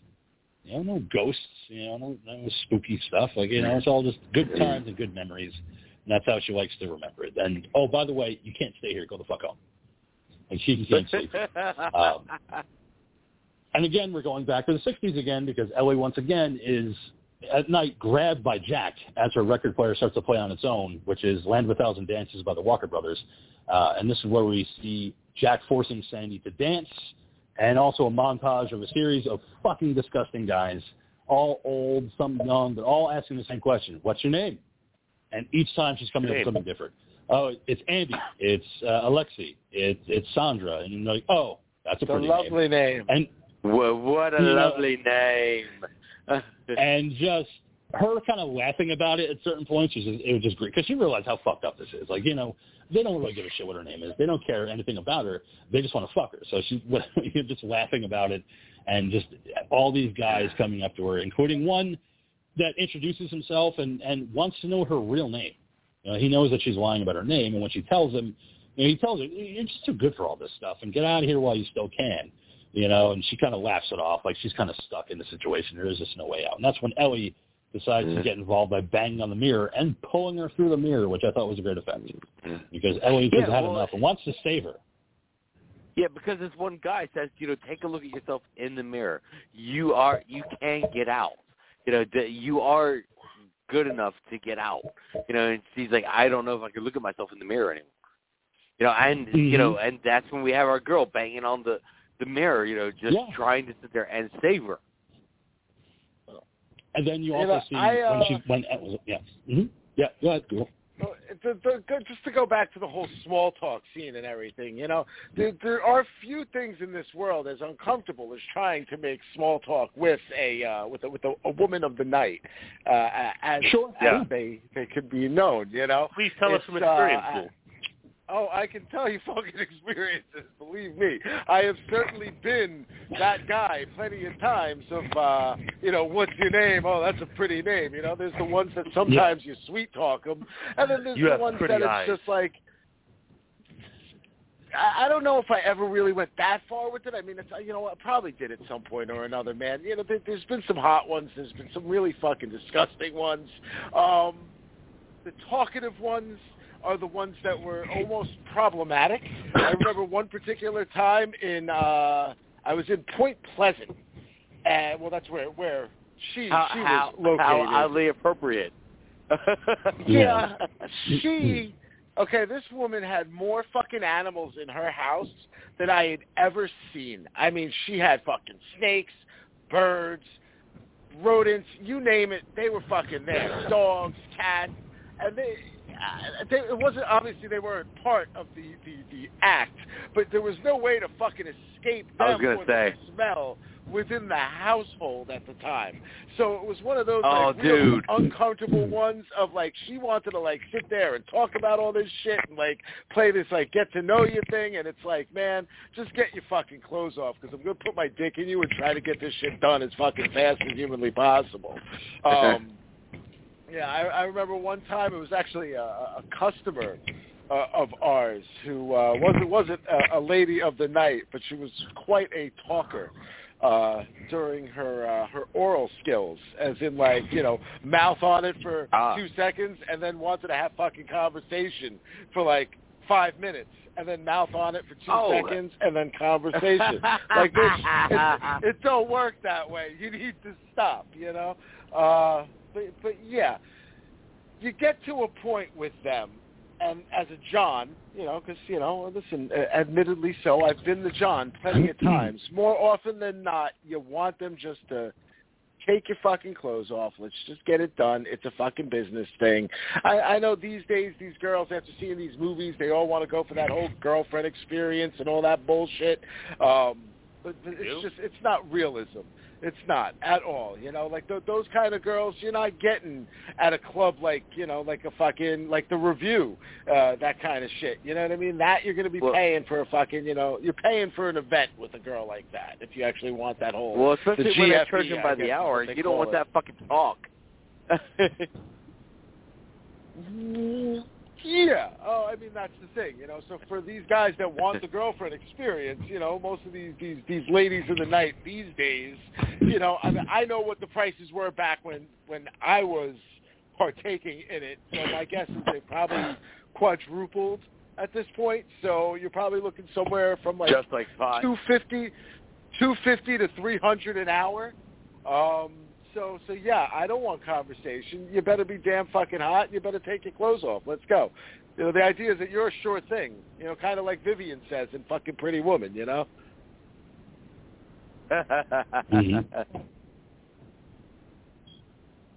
Okay, so Agreed. Ellie is now seeing, moving on. Ellie is now seeing ghosts of Johns everywhere she goes. picking up their belts, appearing to her. So she's just losing her mind in a lot of ways with all these ghosts constantly following her. John decides to invite her to a Halloween party that the fashion school is having. When they arrive, Ardeen Taylor's There's a Ghost in My House starts playing. Their costumes are ghosts. So, of course, this is perfect for Ellie, who is white-faced with black, eyes, and the same thing with John, white-faced, black eyes. They decide to get drinks from Jocasta, who they both drink, and start dancing to Happy House by Susie and the Banshees, fucking an amazing song. One of the best Susie songs. One of the things I want to say from that scene, and I don't know if they wanted it to be so very obvious, but, like, when Jocasta came over with the drinks, I thought they just made it so very obvious that she was giving them dosed drinks. I think that just my own little preference would have preferred for that to be like a slow reveal as the deterioration started. But like right off the bat, I was like, she's giving them spike drinks. Well, and later when she's talking to the police, she even says that she might have been drugged.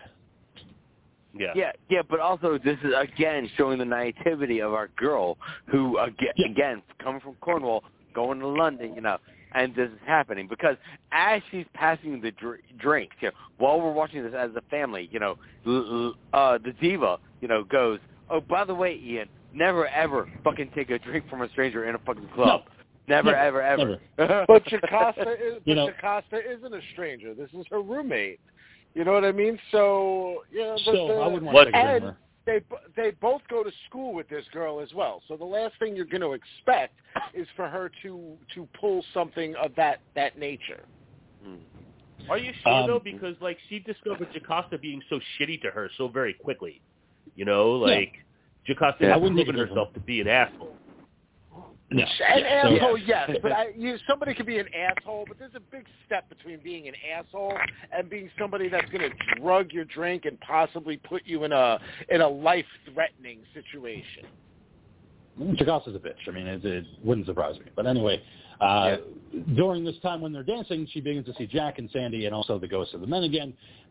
Ellie doesn't want to be alone as they run out of the club. So she's bringing John back to her apartment, even though it's past 8 o'clock and there's not supposed to be any men there.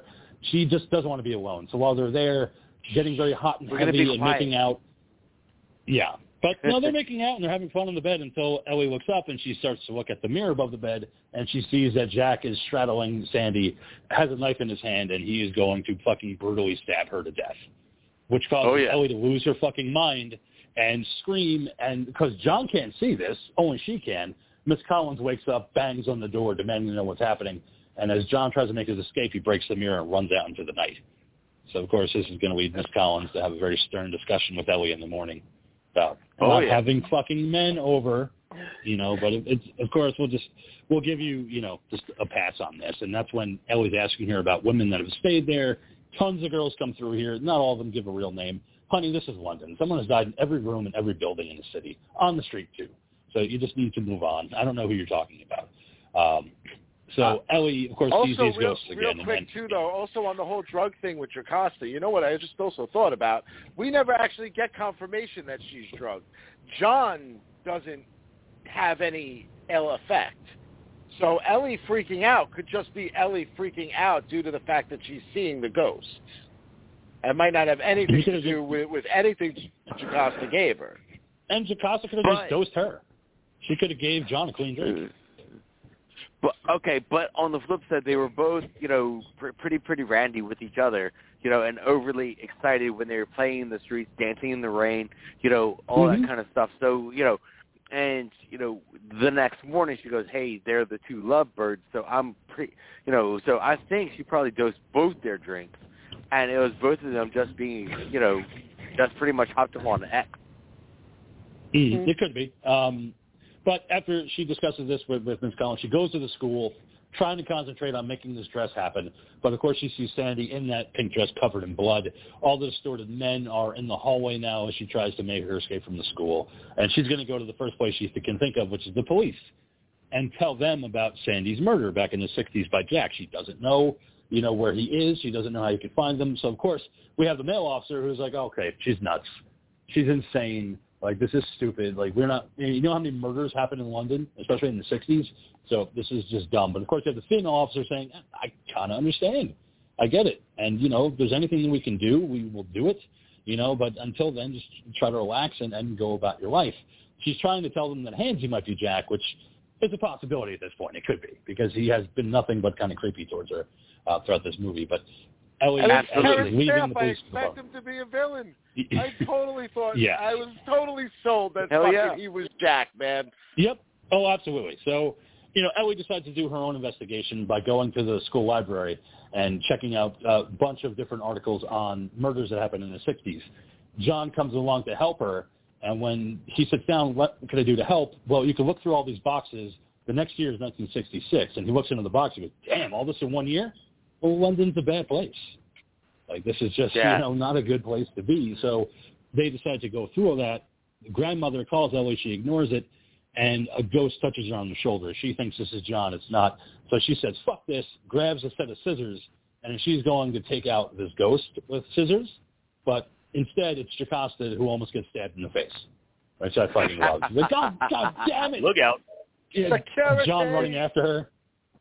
Don't call the police, don't call the police, don't call the police. Like, But she just gets pushed. She, walking through the streets that night, she thinks that she sees Sandy, who pushes her away and tells her to leave her alone, leaving Ellie alone in the streets. And she chases Jack to Toucan in modern day, the ghost of Jack. But she transports herself back to the Toucan Club, where she meets with Hansy in the basement bar, where he's been waiting for her, playing Eloise by Barry Ryan and humming it along to her. And, of course, he asks for a pint of numbers, and Ellie's going to secretly record this conversation. So she's hoping that he'll confess to the murder of Sandy. Like, so just get him to the point where he's going to admit to it. And he keeps telling her, like, I'm not going to sit here and let you be questioned by, like, I don't want to be questioned anymore. I'm done. Like, I just came here for you. I wanted to talk to you. And he goes, by the way, Alex killed Sandy. So right there, well, who the fuck is Alex? Okay, now there's a new character we didn't get introduced to before. And he tells her that Sandy, might be an angel, but don't be fooled. Her name is Alexandra. I know, but at this point, you're not thinking that. Like, it's because she said Sandy the entire time. So you're thinking, okay, so, at least I wasn't thinking that. I was just like, okay, I don't remember Alex. I didn't think back that far, so good call. But anyway, Hansy goes back outside where it's raining, and he tells Ellie that if you ever see Alex in what the hell she's in, you can tell her I said hello. And he's immediately hit by a car and taken out. And man. Foreshadowed by her almost getting hit twice in the movie. Yes. So. Mm-hmm. And you discover that Hansy's actual name is Lindsay. He was an ex-cop, and he worked in Vice in Soho back in the 1960s. He's not Jack. Yes. Whoever this Jack is, he's not. And you come to find out, And, they go back to that scene where they showed him talking to her back in the club. And what I had wanted to say now that we've come to this part is that, where I had said earlier in the show that I did not, I had not figured out the mystery. I was not on, to her landlady at all being involved as she was. But, like, I just, no matter how they tried to frame it this way, it was so obvious that there was no way that Terrence Stamp was gonna be the murderer. Yeah. It was a great scene to have that reveal that it's not him. So, talking to her grandmother on the phone, I assumed that Terrence Stamp was Jack, but I figured that Jack did not. It wasn't. I figured what was going on was not what we were seeing. I got to give it to the Ghoul Girl. She actually called Diana Rigg as being Sandy. She's like, I think the old. She goes, I think the old lady is the girl.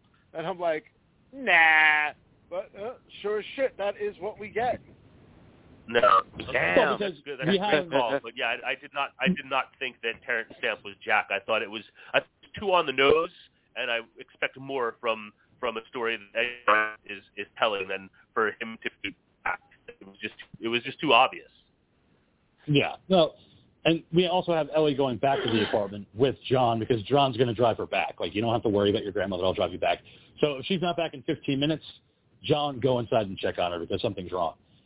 So when she goes back, we see that Miss Collins is kind of a different person now because she's smoking again and she's listening to her old records from the 60s because she was inspired by Ellie.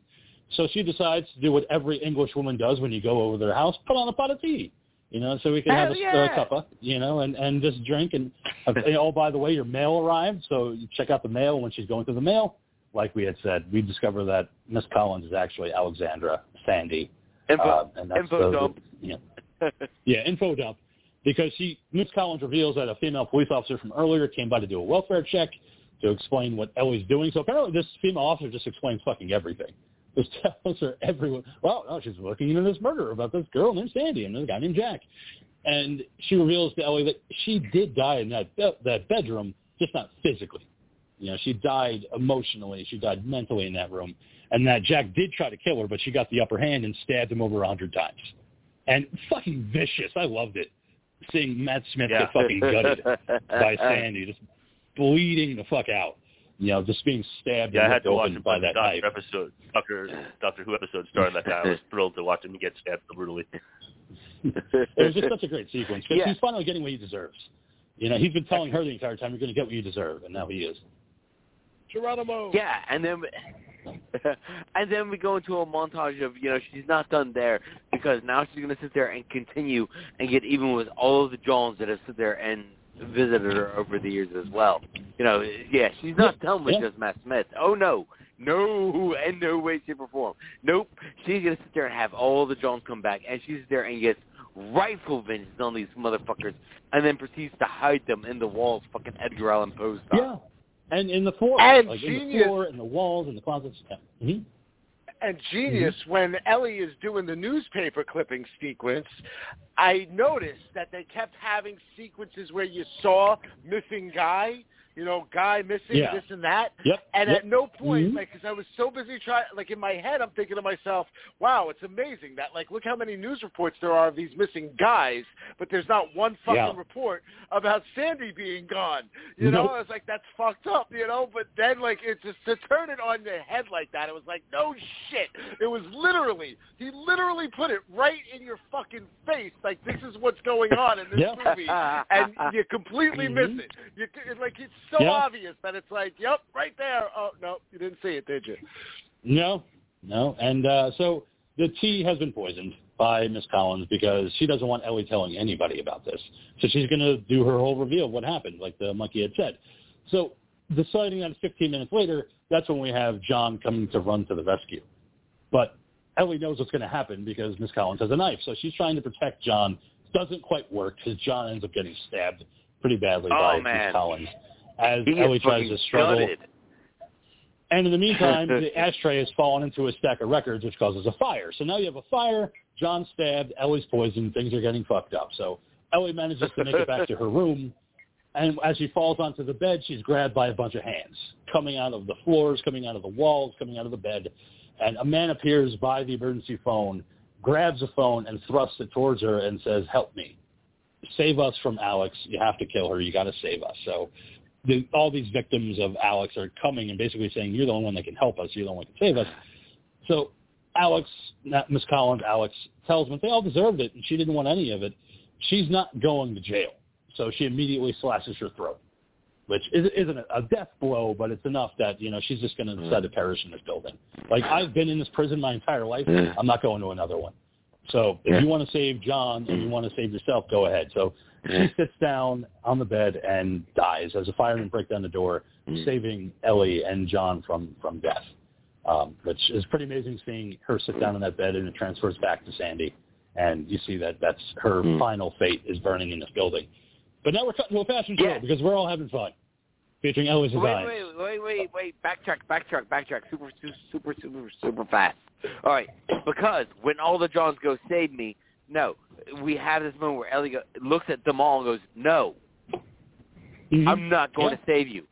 Because, and I loved that moment of, no, you're all fucking assholes. And we, all of us watching it, we're like, no, you're all bad people. You're all bad men. You don't deserve to be saved. And I loved that he threw that little bit in there. Okay. And then, yes, fashion show. Sorry. Because we have to go to the fashion show. And because we see Ellie has, again, dyed her hair back to the brunette that she was at the beginning of the movie, but she carries herself with a really kind of renewed sense of accomplishment and just confidence as she's walking down the runway with her models in her designs that are very much modeled after Sandy's dress. I like that they included some men that were wearing the dresses as well. Like, I thought that was a very modern, very chic thing to do. But it's her kind of living her life and accomplishing what she wanted, and seeing all these people really impressed with her designs, including her grandmother and John, who were at the show. And as Ellie's just thanking them and just being really happy with her accomplishments, she sees her mother in the mirror once again, and just kind of, I did it. My mom's proud of me, and I know that she would be. But when Ellie turns back around to the mirror once again, Sandy is standing in the mirror, smiling and waving at her as we cue to the end credit song, Last Night in Soho, by Dave D. Dozy Beaky McIntish, my favorite fucking song on the soundtrack. I love Last Night in Soho song. It's such a 60s song, and it's the one that Tarantino told him he had to put in the movie and call this movie Last Night in Soho. So thanks to Tarantino, that's why we have the song, and that's why we're calling this movie Last Night in Soho, because of Tarantino's influence. Yeah, good, solid film, man. Great pickle. It's a great pick, but the movie moved. I didn't really feel like there was a lot of lag. I mean, there are certain gripes that I did have, but watching it in the theater, I was like, it's over already? I was like, oh, shit. I felt like I just sat down. Like, I felt like this movie just started. And I do appreciate Edgar Wright doing something more in line of a giallo, like the Ghoul said at the beginning with James Wan's Malignant. I felt like Wan was doing his own thing and calling it giallo, whereas Edgar Wright was like, you know what, I fucking love Mario Bava, I love Dario Argento, and I love Umberto Lenzi, and I'm going to make a fucking inspired sequence. And he fucking nailed it when he nailed it, especially when you see Ellie's reflection in the knife as it's being stabbed into Sandy. Yeah. Like, it was such a great shot. And it's like that's giallo inspired. It's just, him showing you what he can do giallo-wise. And also, like we had said, not playing it for laughs. Like the Monkey and I joke, what if there's going to be a cameo by Simon Pegg and Nick Frost playing like gay lovers or something like that? It's like just to kind of break it up, all of a sudden they're playing cheeky people in the 60s. No, don't need it. This is not that movie. Well, no, not necessary. This is a movie you got to push it. You get Nick, but you do get Nick Frost for a second as one of the Johns. Oh, is that right? Oh, you did? I didn't know that was Nick Frost. Yeah. I just thought Nick Frost. He was one of the Johns that were in there. Yeah. That was him. I didn't. If Simon Pegg was in the movie, I did not see where he was. But there was no comedy there. Again, the movie plays itself smart. The movie plays itself serious. It tells a very poignant tale for today by using the setting of yesterday, which is interesting. So kudos to Edgar Wright. Absolutely, 100%. And as for next week, Dean, it is your film pick. So what are we watching next week? It is my film pick, and I had something in mind, but I'm going to bump that, I think, to a future edition based on our conversation that we had earlier in the show. And we are actually, and I know that you've seen it, gang, but for everyone else, I know we're going to be heading over to Shudder, where we'll be able to check out the Japanese film One Cut of the Dead. Oh, it's still there. Good. Okay. Yeah. This will be a revisit for me. Cool. Yeah, I'm looking forward to it. All right. One Cut of the Dead next week. So if you guys have Shudder, it's there. Monkey, you're going to find it. I know you will, so I'm not worried. I do what I do, baby. I know. Looking forward to talking about it next week. And Dean, we'll see you back here for your pick. Yes, you will. Thank you very much. And everyone have a pleasant evening and all of those things. All right. And Monkey, why don't you go ahead and sign yourself off? All right, lads. All right, thanks for listening to another fun-filled, fright-filled episode of Talking Terror. And we will see you next week, children. All right, good night, everybody. Mwah! All right. And Ghoul, why don't you go ahead and sign yourself off? Oh, guys, make sure to tip your lovely ladies of the night well. Take care of them, and they'll take care of you. And besides stay scared. Yeah, I couldn't agree more. Sex work is work, no matter what anybody else will tell you. It is absolutely work, and I respect anybody that's in that industry. Whether it's online content or in-person content, God bless you. Make that money, ladies. Make them pay. Make them tip you. But as always, I'm your old pal, the King of Horror, Andy G, saying thank you so much for listening to this episode. Hail Satan. Hail yourselves. Hail Odorous. Keep America strong. Watch horror movies. And thank you so much to our caller earlier, and I hope you do call again. And the number is up there if you guys listen, if you ever want to call us and feel like giving us your 2 cents on what you think we should be doing, shouldn't be doing, or just anything in between.